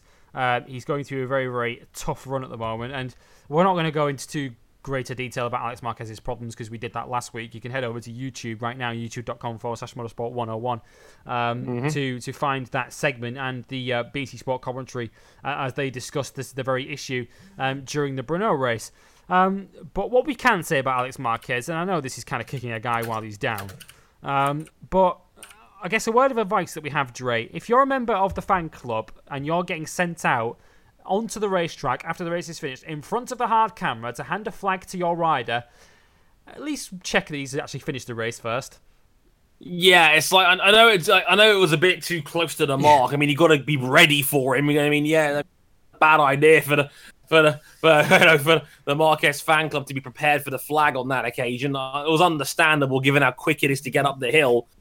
But oh no! Yeah, a very unfortunate scenario we had at Red Bull Ring. For those that maybe missed it on Sunday during the Moto2 race, Alex Marquez runs wide at the final corner whilst trying to battle Marini for third. He crashes out. Whilst he's picking his bike up and then falling over again, trying to get it restarted. There's a member of his fan club up at the top of the hill at the end of turn 1 with a flag, an AM73 fan club flag for Alex to wave on the slowdown lap. And the poor guy from the fan club is looking back down the pit straight, looking for his rider, who hasn't come down the straight because he crashed at the final bend. It's rather unfortunate, and it kind of sums up where Alex Marquez is at the moment, unfortunately. Just nothing is going his way right about now. He is still without a win this season. He is still third in the championship, though, although that is now coming under increasing pressure for Brad Binder, who finished 6th for the 7th time this year. in 11 races, Brad Binder has finished 6th in 7 of them. And this one came with the fastest lap of the race as well. But he's now up to 4th overall in the points. He's got ahead of Lorenzo Baldassari, who had a crash of his own last weekend in Spielberg. He went down he went down and then basically tripped up his teammate coming round the corner shortly afterwards, didn't he? Augusto Fernandez, who then ran over his bike later on. Somebody, of course, he was also involved in this crash and ruptured his finger and has had surgery on it since then. But yeah, as it is, Marquez is on 113 points, 2 ahead of Binder, with Baldassari a further 5 points back in 5th on 106. And then shortly behind him is Joan Mir on 103, who scored 8 points for 8th place last weekend. A couple of other riders had results worthy of note. Matteo Pessini back on form. Best result for him since he won the 2nd race in Argentina. He finished 4th and was right up Luca Marini's tail on the way to the line. And Jorge Navarro, who finished 5th. That's his career best in Moto2. Now, he's a rider, of course, who's on the move for next year. He is changing teams for 2019. But that is his career best finish in the Moto2 class. So well done to him. The result then from last weekend, we'll run you through it quickly. Bagnaia, the winner. That's, of course, his 5th win of the season to go with Oliveira's 2. He leads Oliveira in the championship as a result of that. We'll tell you the standings in a second. Luca Marini in 3rd. That's his 3rd podium in a row. 4th went to Pessini in the end. As I mentioned, that's his best result since round 2 of the season back in Argentina. 5th in the end, shortly behind him, went to Navarro. That's his best to date. Binder 6th, forever 6th. 7th went to Marcel Schrotter, who was, of course, the sole Dynavolt rider last weekend. Just behind him in 8th position was Joan Mir, as I've mentioned. And then came Fabio Quartararo, the winner back in Catalonia, in 9th. Just ahead of Iker Lecuona, who atoned in some part for his crash on Saturday morning by rounding out the top 10. Francesco Bagnaia leads the championship now. He's taken the lead back from Miguel Oliveira. He is just 3 points ahead of the championship with 8 races to go. Then that close battle that I've mentioned of Marquez, Binder, Baldassari, and then Joan Mir in 6th position. 7th is Schrotter in the end. Xavi Vierge is in 8th. He's dropped behind his teammate as a result of not starting last weekend. Quartararo is 9th. And Matteo Pessini is 10th, although he is now under increasing pressure from Luca Marini, who stays 11th in the championship, but he is now just 3 points behind Pessini in 10th. Moto3 then, before we move on. And it was another terrific race by any measure, by Moto3 standards, although it was possibly overshadowed by what we saw later in the day.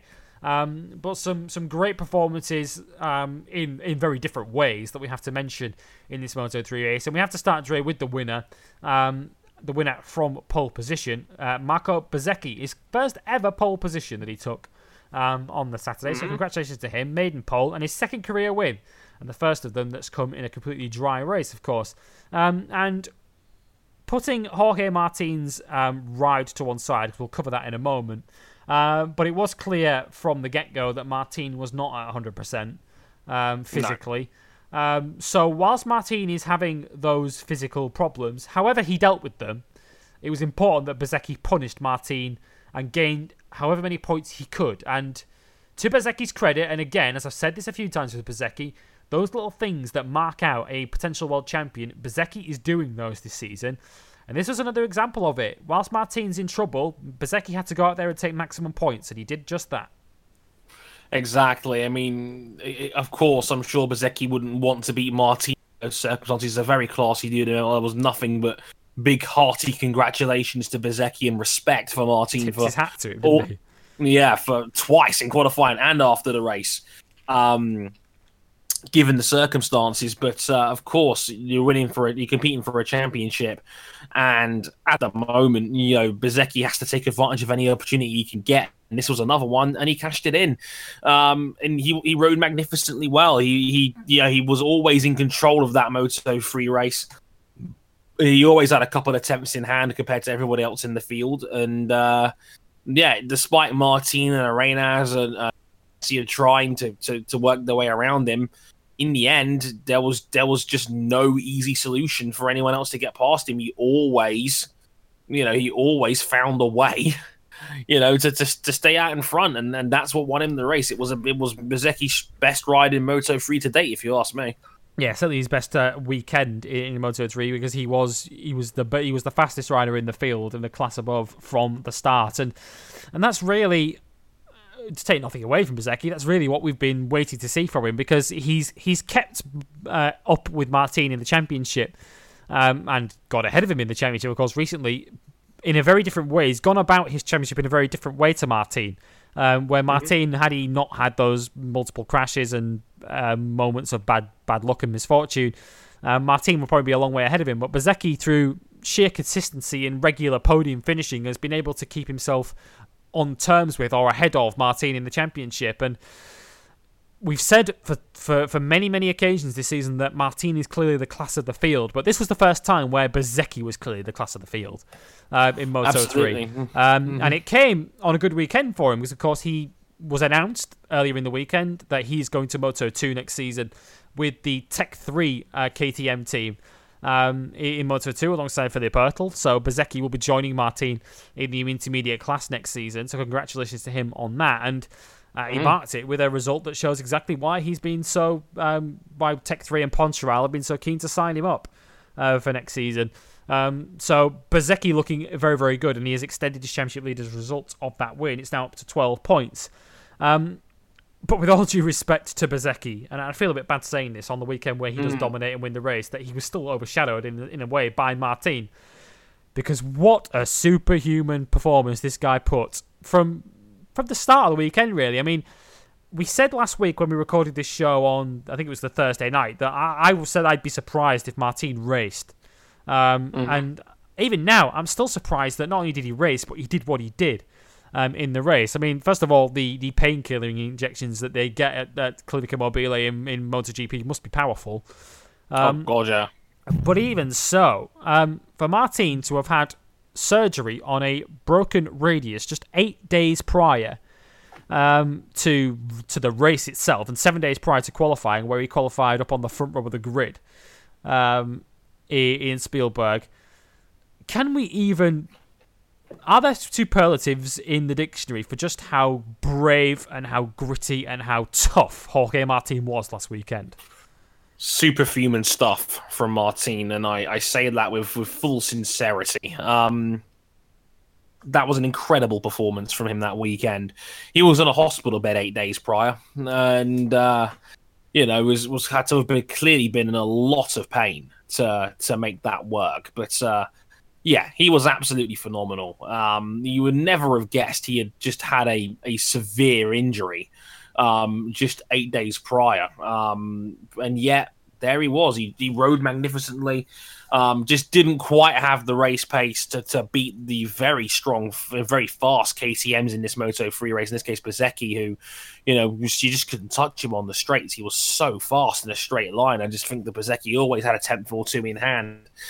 But Martin, again, to qualify on the front row, just a hundredth or so behind Bezzecchi, and then to challenge him so strongly and get on the podium during the race was incredible. Absolutely incredible from Martin, and that might be a title-saving performance from Martin. Because if he goes on to win the title, you might be looking back at this round in Austria where he survived that badly broken arm and came back. There's what could sum it up so well. Yeah, and still got out of the weekend with 16 points. And Bezzecchi had said, and this, Martin had said, this was referenced in morning warm-up by Matt Burr on the World Feed, where it said that Martin had already said going to the weekend that if he doesn't end up racing because it's too painful, or if he hadn't even gone to Austria and Bezzecchi had won, and he'd been well, as it was, 28 points behind in the championship. With 8 races to go, he still would have backed himself, he said, to win the championship from there, given the pace he's shown this year. And you can understand him saying that, given how many times he's won this year. But it would have certainly reduced the margin for error. But to get out of there with 16 points and only to be 12 back and only lose 9 on the weekend is an incredible, as Dre says. It could be the result that ends up determining whether he wins the championship or not, because it was another of those classic, getting a result on your worst day scenario where Martin's certainly not going to be in a worse physical shape than this for the rest of the year, assuming he doesn't crash again. So to get out of there with 16 points was great, and he showed right the way to the end that whether he was struggling physically, whether he had fatigue or not, his racecraft and his grit and his determination lasted all the way to the flag, because he had lost 2 spots on that final lap to the fast finishing Bastianini and then to João Macia. But he showed at that very last corner, with the manners he put on Macia, put him off the road essentially at the final corner, that if it needed proving just how badly this guy wants it. Oh God, absolutely. It's sometimes it's a simple case of I want it more than, and that's what Martin was all about this weekend. You could tell right from the start he was determined to get back for Austria. That was, I think, always the aim for him that weekend. Yeah, by the time he got to the end, he proved it all right. That's for sure. Again, I want to know what's in the painkiller injections there. How much morphine's in one of those things? Again, we can't speak highly enough of how ridiculous Jorge Martin was this weekend. Just magnificent stuff, and again, just the determination mentally and physically to get through that. It must have been agony by the end of that race. But still, you would never have guessed by watching it about how well he rode. But incredible stuff. And Macia, who was the guy on the receiving end of that forceful move, shall we say, at the final corner from Martin, was in tears afterwards, because it cost him what would have been his first ever podium in Grand Prix, because he made his stunning debut here a year ago at Austria, where he led the race, ran in second and set the new lap record at the time. This time last year, he was obviously in third position going to that final corner when first Bastianini, in fact he was in second because Bastianini came past him, and then Martin followed him through at the final corner to knock him in the end all the way down to 6th, as Macia had to go all the way off the racetrack at the final corner. 4th in Assen remains his career best to this point for Macia, but he is comfortably at the moment on target to win the Rookie of the Year prize because of Alonso Lopez's failure to back up what he did at Jerez earlier this season. He's only scored points once since then. Lopez is on 31 points, and Macia is a long way ahead of that. At the moment in the championship, he has 54, so Macia looks set to finish as this year's top rookie, but the podium will have to wait. Bastianini's right though, Dre, to come to and finish second, because given that Red Bull Ring is such a slipstream dependent track, I found it astonishing that he and Dalla Porta were able to turn themselves back on to that leading group and catch them the way they did at the end. Bastianini then, once he caught them, sliced through them in a lap, went straight through to second by the end of the final lap. An extraordinary ride. I mean, first of all, it kind of begs the question why he was so far back to begin with, but an incredible ride, an incredible teamwork from the Leopard boys to chase back on. Smart riding, very smart riding. You don't see in Moto3 very often, where the teammates said, okay, let's get together and let's beat him, basically. The only way they were going to win that race or had a chance to win was if they worked together, towed off each other and got up to the front of the field. And Bastianini and Dalla Porta's pace was fantastic in open air. And not to mention that, Bastianini in particular, who got past 3 men on the final lap of the race to get on the podium. He was sensational. That's the best I've ever seen Enea Bastianini ride a bike, and he's a former race winner. That was incredibly impressive on that final lap. And, again, he wanted it more than the other dudes did. Simple as that. And that was a stunning bit of riding to get up the field like that and then pass everybody with such aggression and precision on that final lap when he had a very, very small margin of error to get back up to the front there, and he did in spectacular fashion. Brilliant riding from Bastianini, a well-earned second. Yeah, a brilliant result for him. And Dalla Porta came through to 5th in the end. He took advantage of Macia's problems at the last corner to take 5th. and set the new lap record as he was working together with Bastianini. They were both setting lap records as they were chasing on to that top 4, and obviously caught them at the start of the final lap and then went to business from there. So great teamwork, and they were rewarded with a podium for Bastianini, but not quite enough for him to chase down Bezzecchi. Overall, then, we had Bezzecchi the winner from Bastianini and Martin. Albert Arenas, though, taking 4th. Now, that's his best result since, and it's his best result apart from his win at Le Mans this season, which is, to not take anything away from the win, because he earned it, but it's a bit of an anomalous result in terms of his overall career results. 4th out of that is his best result in Grand Prix, so probably the best that Arenas has looked, with the exception of that win earlier on in the season at Le Mans in his Grand Prix career, with Delaporte 5th and Messia in 6th. You'll notice we haven't mentioned the top 2 from Brno yet. Fabio Di Giannantonio, who we thought had made that big breakthrough, and we're going to see more from Di Giannantonio now. And Aaron Canet, who followed him home in 2nd, they were 10th and 11th over the line last weekend, in the reverse order to have mentioned them. It was Di Giannantonio 11th and Canet 10th. With just 15 thousandths of a second splitting them over the line.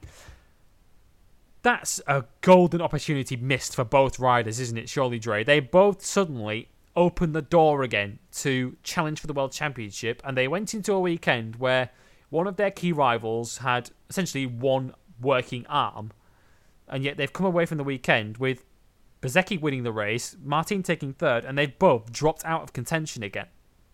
Yeah, another scrappy race from DG and Canet there. Guys are capable of fighting for wins in the leading group. They are both more than capable of that. And once again, they left the door open, and now they're just as far back as they were 2 rounds ago. It almost wipes out what was both really solid rounds from them in Brno.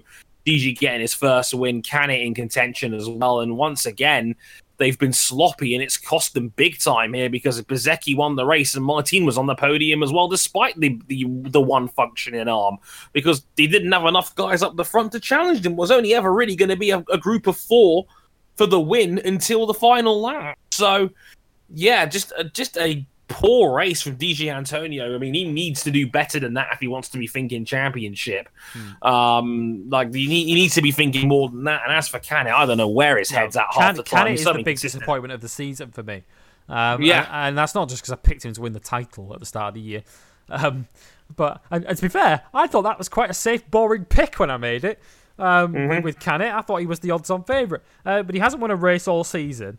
10th last weekend, and do you know what tells me how poorly Canet has done this season, Dre? How we haven't, I don't know about you, I haven't heard a single rumour linking Canet with a Moto2 ride.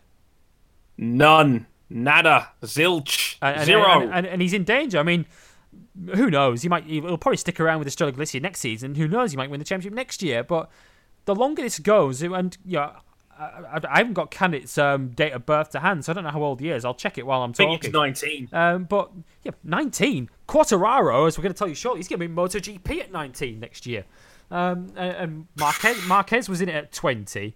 And I know they're, in some ways, exceptions that prove the rule. But Canet's overall sort of career prospects now, with every year that goes by, and he's still in Moto3, the chances of him getting any further beyond Moto2 are more and more remote, aren't they? You'd think. He just seems like he's going to be another very swept under the carpet of, just being swept up by being mediocre. Because he doesn't strike me as if he's any better than he was when he first got here. No, he looks like he's about the same dude. If anything, he might have regressed, like not winning frequently as he was last year. He was up there much more frequently last season. This year, he's not been the same guy. He's been scrapping it out with other midfielders, and it's not good enough for a guy of Canet's ability. I fear he might be another Nicolo Bulega the way this is going, a guy that started hot but has, sunken into the midfield more frequently than not. I don't want him to be another guy that gets swept up under the carpet by just how fast moving the classes can be. As you mentioned, Quartararo is going to be probably the youngest ever MotoGP rider next season, beating Marquez's record of being 20 when he debuted. Quartararo is going to be 19 because he's not 19 until December, I don't think. So yeah, it's crazy that the field's moving on so quickly. You've got to be exceptional at 20 or 21 now to get up there. Canet's getting up to that point, and the way it's going right now, the Canet looks like he's going to be another guy that's going to be fighting for scraps. And who knows? Next year might be the year. But it looks like it's going to be another Canet Bastianini fight for the title next year. And both of those guys have had question marks over their overall quality of their careers to this point. It's interesting, though, because, Canet, by the way, he turns 19 next month as Aaron Canet. So by the end of next season, when he's probably going to still be in Moto3, he will be 20. But, we say that, and I would have thought that this season, Canet and Bastianini would have been title contenders, but then we didn't bargain for someone like Bezzecchi emerging and taking them on. And who's to say that next season we're not going to have a Ramirez or a Masia or a Dalla Porta or a Rodrigo or someone like that who's going to suddenly emerge and take them on for the championship next season in Moto 3. So that's the thing with Moto 3, and if you're a rider that stays in that class for too long, you're going to become like Luti and, like, dare I say, Alex Marquez are in Moto 2, where gatekeepers. Yeah, you become gatekeepers, and there's always going to be someone else at a younger age that perhaps has more potential than you do. The longer you stay in those lower classes, the worse it gets for you, and the less likely it is that teams are going to take notice of you. It's interesting you mentioned Bulliger, because I heard rumours referenced on commentary last weekend on BT Sport that there's talk that Sky VR46 are going to put Bulliger into their Moto 2 team next year, alongside Marini, which is an interesting one. I mean, I know what some people will be thinking. What the hell has he done in Moto 3 to justify that promotion? But I think it's one of those that simply comes down to, if you believe in the talent, then stick with him and promote it. And Bulliger he's over 6 foot. So in many ways, just the size of the guy that he is, he's probably better suited by this stage to a Moto 2 than he is a Moto 3. So if Sky VR46 truly believe in Bulliger, put him in your Moto 2 team and just get him out of Moto 3, because it's clear it's not working for him in this class. And if you still think that talent's there, then back it. Yeah, just one question. Why didn't they promote Marco Bezzecchi to that seat if that's the case? Good question. I mean, Bezzecchi, I don't know. Bezzecchi is a VR46 Academy rider, but he's not in their VR46 team, is he? I don't know whether that really makes a difference. But yeah, I don't know. I don't know why they haven't done that. I mean, maybe KTM made a compelling offer to Bezzecchi and he took it. Fair enough. And KTM have got. Just look at we'll cover it in more detail probably on a future show, but look at the roster KTM have got at their disposal. I mean, MotoGP, they've got Zarco, Pol Espargaro, Oliveira, and Siren. And in Moto 2, just in their factory and satellite teams, they've got Binder, Martin, Bezzecchi, and Ertl as their riders. I mean, KTM have pretty much got it bottomed up, haven't they? In the just a tad in the top 2 classes. So yeah, they are looking pretty well sorted for the future. Sticking with Moto 3 though, and the result last weekend, Bezzecchi the winner, his second win of the year for him in Moto 3, ahead of Bastianini and Martin, who completed the podium. Fourth in the end went to Arenas, as we've told you. Fifth to Lorenzo Dalla Porta, and sixth went to João Macia, who of course was in tears at the end of that, having missed out on a podium. Seventh went to Ayumu Sasaki, who won the battle of the second group, and that came from outside the top 20 on the grid, so well done to him.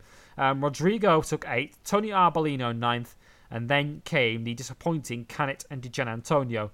Shout out to John McPhee, who came from plumb last on the grid to finish 12th after he crashed twice in qualifying. Kuba Kornfeil 13th, Philip Ertl 14th, and Marcos Ramirez took the final championship point. Championship standings then, and of course we have just 8 races to go in Moto 3. It's Bezzecchi leading on 158, 12 clear of Martin. Di Gianantonio is now 37 points off the pace in 3rd, with Canet and Bastianini close behind him in 4th and 5th. It's then close behind from 6th backwards, with Rodrigo 6th on 84, 4 ahead of Kornfeil, with Marcos Ramirez 8th, Dalla Porta up to 9th now, and Andrea Mignot, who crashed out, was the only rider to crash out last weekend, in 10th position, just ahead of Ertl and Macia. Next round of all 3 classes is next weekend, the British Grand Prix at Silverstone.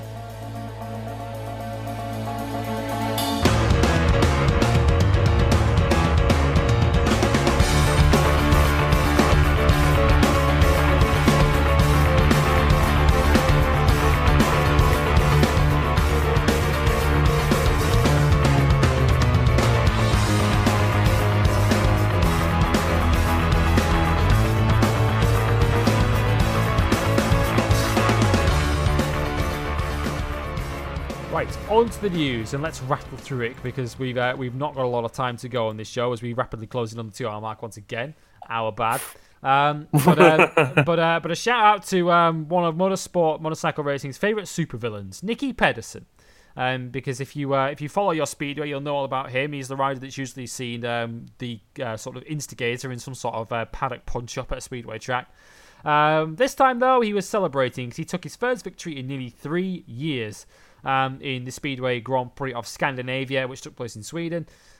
First win for him in nearly 3 years because he's had a bit of an injury-struck time of it lately. Injuries that almost forced him to the point of retirement.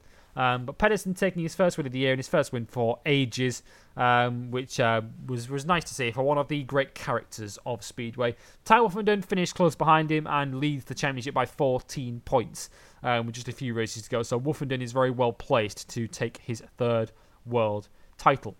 MotoGP news, and one of the worst kept secrets in motorcycle racing is all but confirmed. Now, Lynn Jarvis has essentially confirmed that Franco Morbidelli and Fabio Quartararo will be riding their bikes for their satellite Petronas Yamaha team in MotoGP next season. We're expecting an official press conference and announcement of it on Friday of next week, on the Friday night of the British Grand Prix at Silverstone, because there are members of the Sepang International Circuit who are due to be at the Grand Prix next weekend in Great Britain, so we're expecting an announcement there next weekend.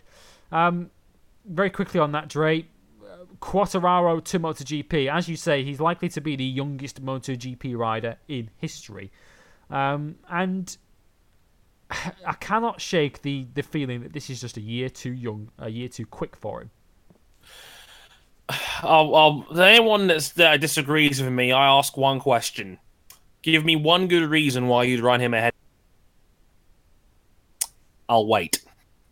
Because that's the logic. Because like Bautista was in contention. I don't think he had any issue about staying with that team for next year. And if you ask me, Morbidelli and Bautista on a Yamaha is a hell of a team, quite frankly. So I don't know what they're doing with Quartararo. I don't know if they're trying to go for the headline signing. Oh yeah, youngest GP rider ever. They're not going to be winning races and getting on the podium straight away with last year's Yamaha, especially if this year's Yamaha has anything to go by. For me, if Petronas Yamaha are dead set on this and they're backing Quartararo, you better be patient with this kid. Because do not expect him to be doing a Zarco. I mean, he might do. Fair play. Good luck to him. I hope he does. But there's no guarantee that he's going to be on the pace straight away as a 19-year-old in MotoGP. Because I think that's unreasonable an expectation to put on any rookie, let alone a rookie who's not even into his 20s yet. And if you're confident that this kid is long term going to be the next super talent in MotoGP, then give him your long term backing and trust him. And because what I hope, and I really hope, I would hate Quartararo to be another of those young talents that gets chewed up and spat back out of MotoGP. And we never end up seeing the best of it. So that's my fear with Quartararo, in that I've got every feeling that he's going to be a great talent in MotoGP. I mean, you don't achieve what he did in the Junior World Championship at the age of 14 if you're not very, very good. Of course. And let's not forget, he did go straight into Moto3 in his rookie season and was on pole position in his rookie season, was on the podium in his rookie season, and it kind of tailed off from them. You can argue he chose the wrong team, going to Leopard, and it kind of unravelled from there.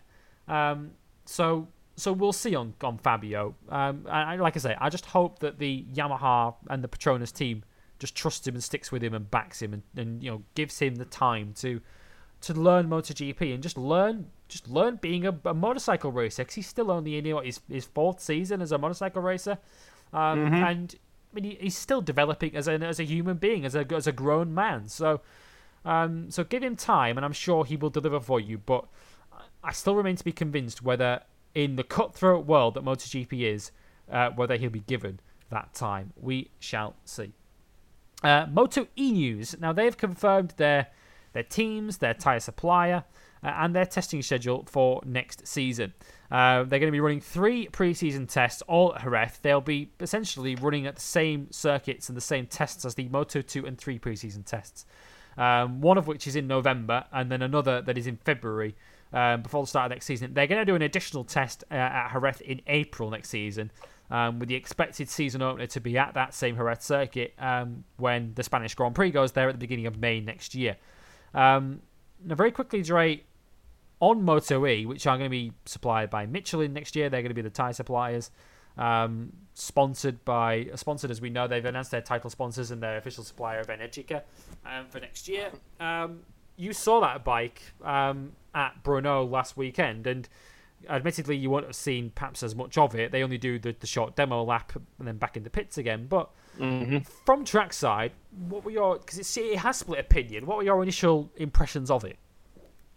I think it'll warm on people. I really do. I think it's one of those things where, of course, bike racing are even more traditionalist than F1 is, quite frankly. So, of course, a bike with an all-electric engine, those people's going to go, crap, it's not going to... They're going to want proper exhausts and proper engines and, internal combustion and all that fun stuff. But I thought it sounded fine. I mean, I'm not the biggest proponent of electric technology. Sorry, Hazel. But I'm not the biggest Formula E fan in the world, but...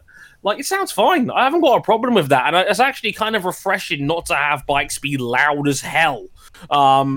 These bikes are 110 decibels when they're coming past. There's noise limits on these tracks for good reason. These bikes are loud as all hell. You'll actually be able to have a conversation during the race with these going past. They are a little bit quieter. They have a bit more of a buzz to them, of course, being electric engines and whatnot.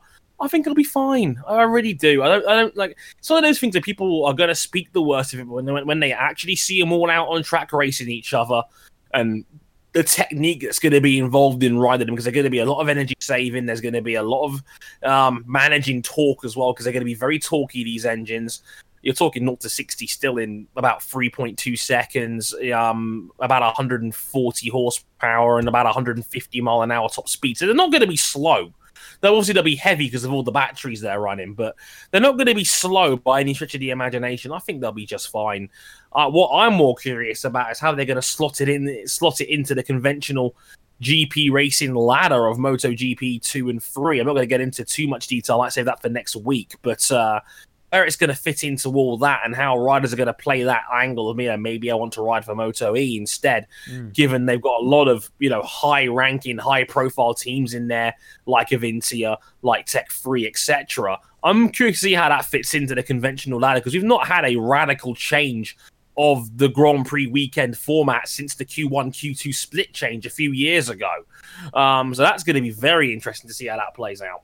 Yeah, it is interesting, and there was talk initially that they may put Moto E in that hour gap that we have between the warm-ups and Moto 3, which is fine, but how many people do you expect to watch it when in Europe it's going to be taking place at 10 o'clock on a Sunday morning?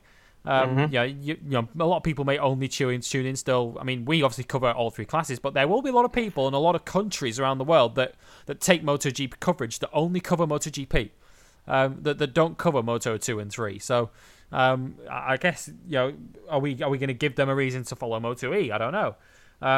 As Dre mentioned, the teams that are going to be taking part in this are high quality. They've added the Sepang International Circuit team to this for next year. There are 6 teams with 2 Moto E entries for next year that make up the entry of 18 bikes.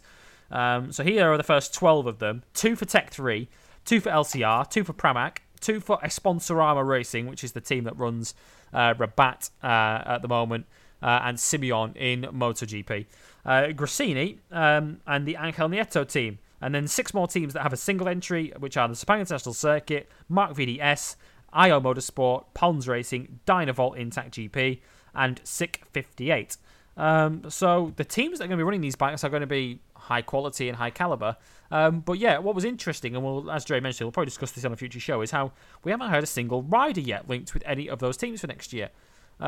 So that would be one of my questions at the moment, not just in terms of how the machines will race, but what caliber of rider are we going to have on top of them for next year? Are we going to have some riders who have fallen out of MotoGP? Are we going to have riders who drop out of Moto 2 or riders out of Moto 3? Or are we going to have riders from, say, the Supersport 300 paddock that are going to come across and race these?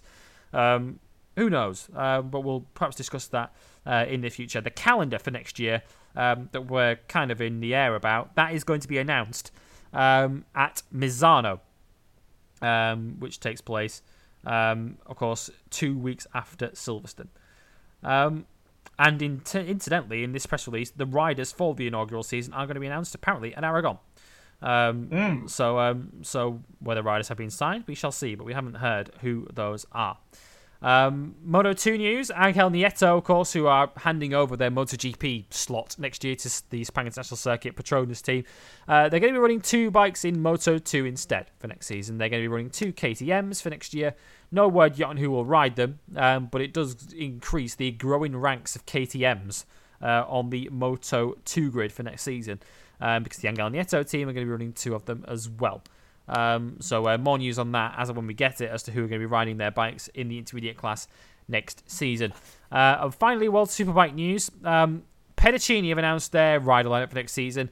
Yoni Hernandez stays with the team. He's ridden for them already this year. He's going to have a teammate next year, though, in the form of Gabriele Ruyu, who is a teenage rider who is currently in the top 10 of the Stock 1000 Championship.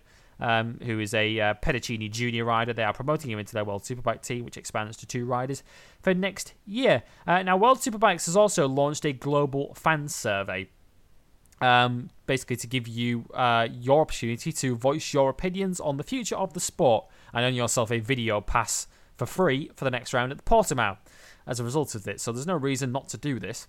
We were going to run through this and give you a bit of an insight into what this survey is like, because we have opinions on this. We'll save it for next week's show, because this survey is no doubt still going to be available then. And next week's show is probably going to be a little bit shorter for this one. Shorter than this one, so we'll slot that into next week's running order and cover that on episode 74. The reason next week's show is likely to be shorter than this one is twofold. One, because I'm going to have to hot-foot it over to Silverstone for the MotoGP next weekend, so our time's going to be against me. And 2, because the only racing this weekend is at Cadwell Park, the British Superbikes that are in action this weekend, as we wait and see who will be the king of the mountain.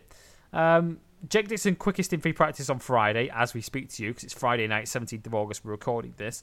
But with every round that goes by, Dre, these races take on added importance, with showdown spots up for grabs. And with all due respect to Haslam, Irwin, Dixon, and Brooks, who all look pretty safe in the showdown, I think the focus for us this weekend is on 5th, 6th, 7th, 8th, 9th in the British Superbike Championship. And I guess the guy with the microscope shining very brightly and very hotly on his neck at the moment is Bradley Ray.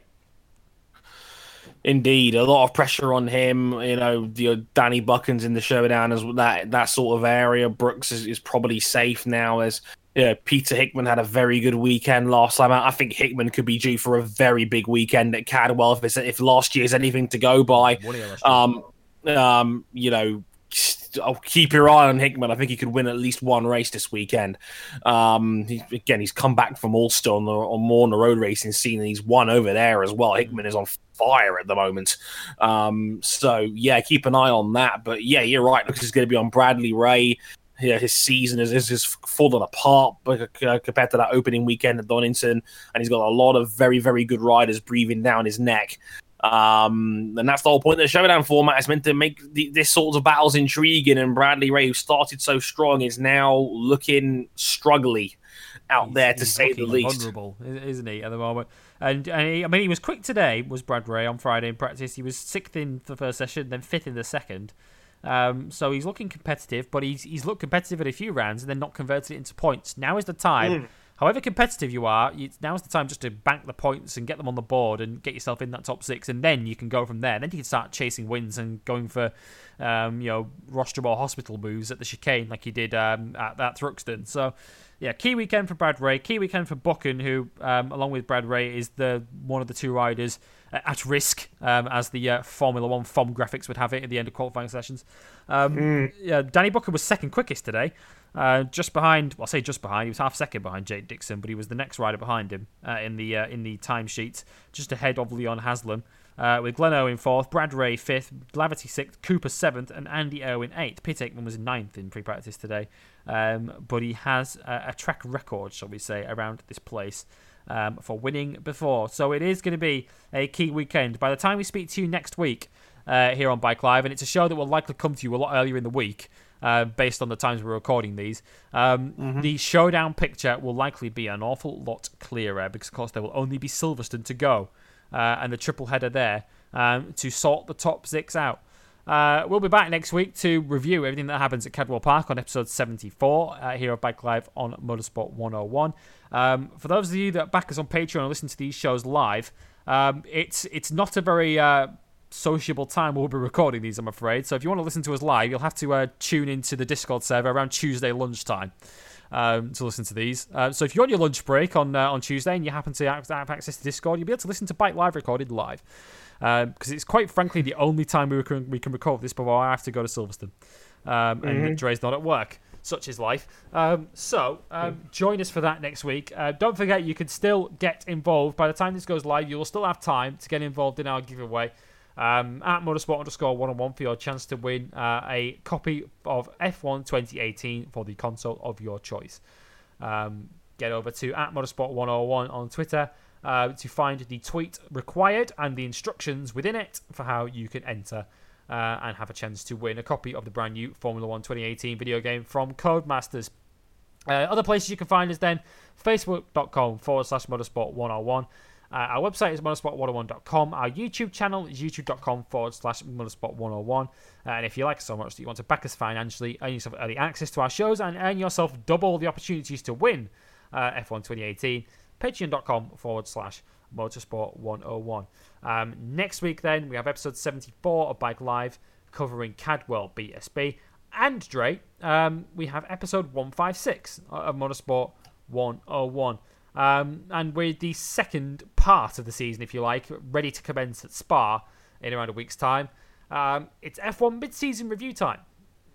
Yeah, everybody's favourite cliche mid-season and the mid-season review time. Sadly, I won't be on next week's show. Work commitments. Sorry about that. But, yeah, RJ King and I'm sure a plethora of guests will be reviewing the F1 season so far, team by team. That's always fun, as well as reviewing the IndyCar return. The second half of their season kicks off at Pocono, the Tricky Triangle, this weekend. Can anyone start to reel in the 50-point lead that Scott Dixon has at the front of the championship right now? They're running out of rounds to do so. So more on that very, very soon. So yeah, a stacked episode 156 next week. My thanks to Andre Harrison for joining me. My thanks to all of you for listening, whether it's live on Discord or via the downloadable version of the podcast. We'll be back next week for episode 74 of Bike Life from Motorsport 101 and episode 156 of M101. From myself and Dre, we'll see you next week.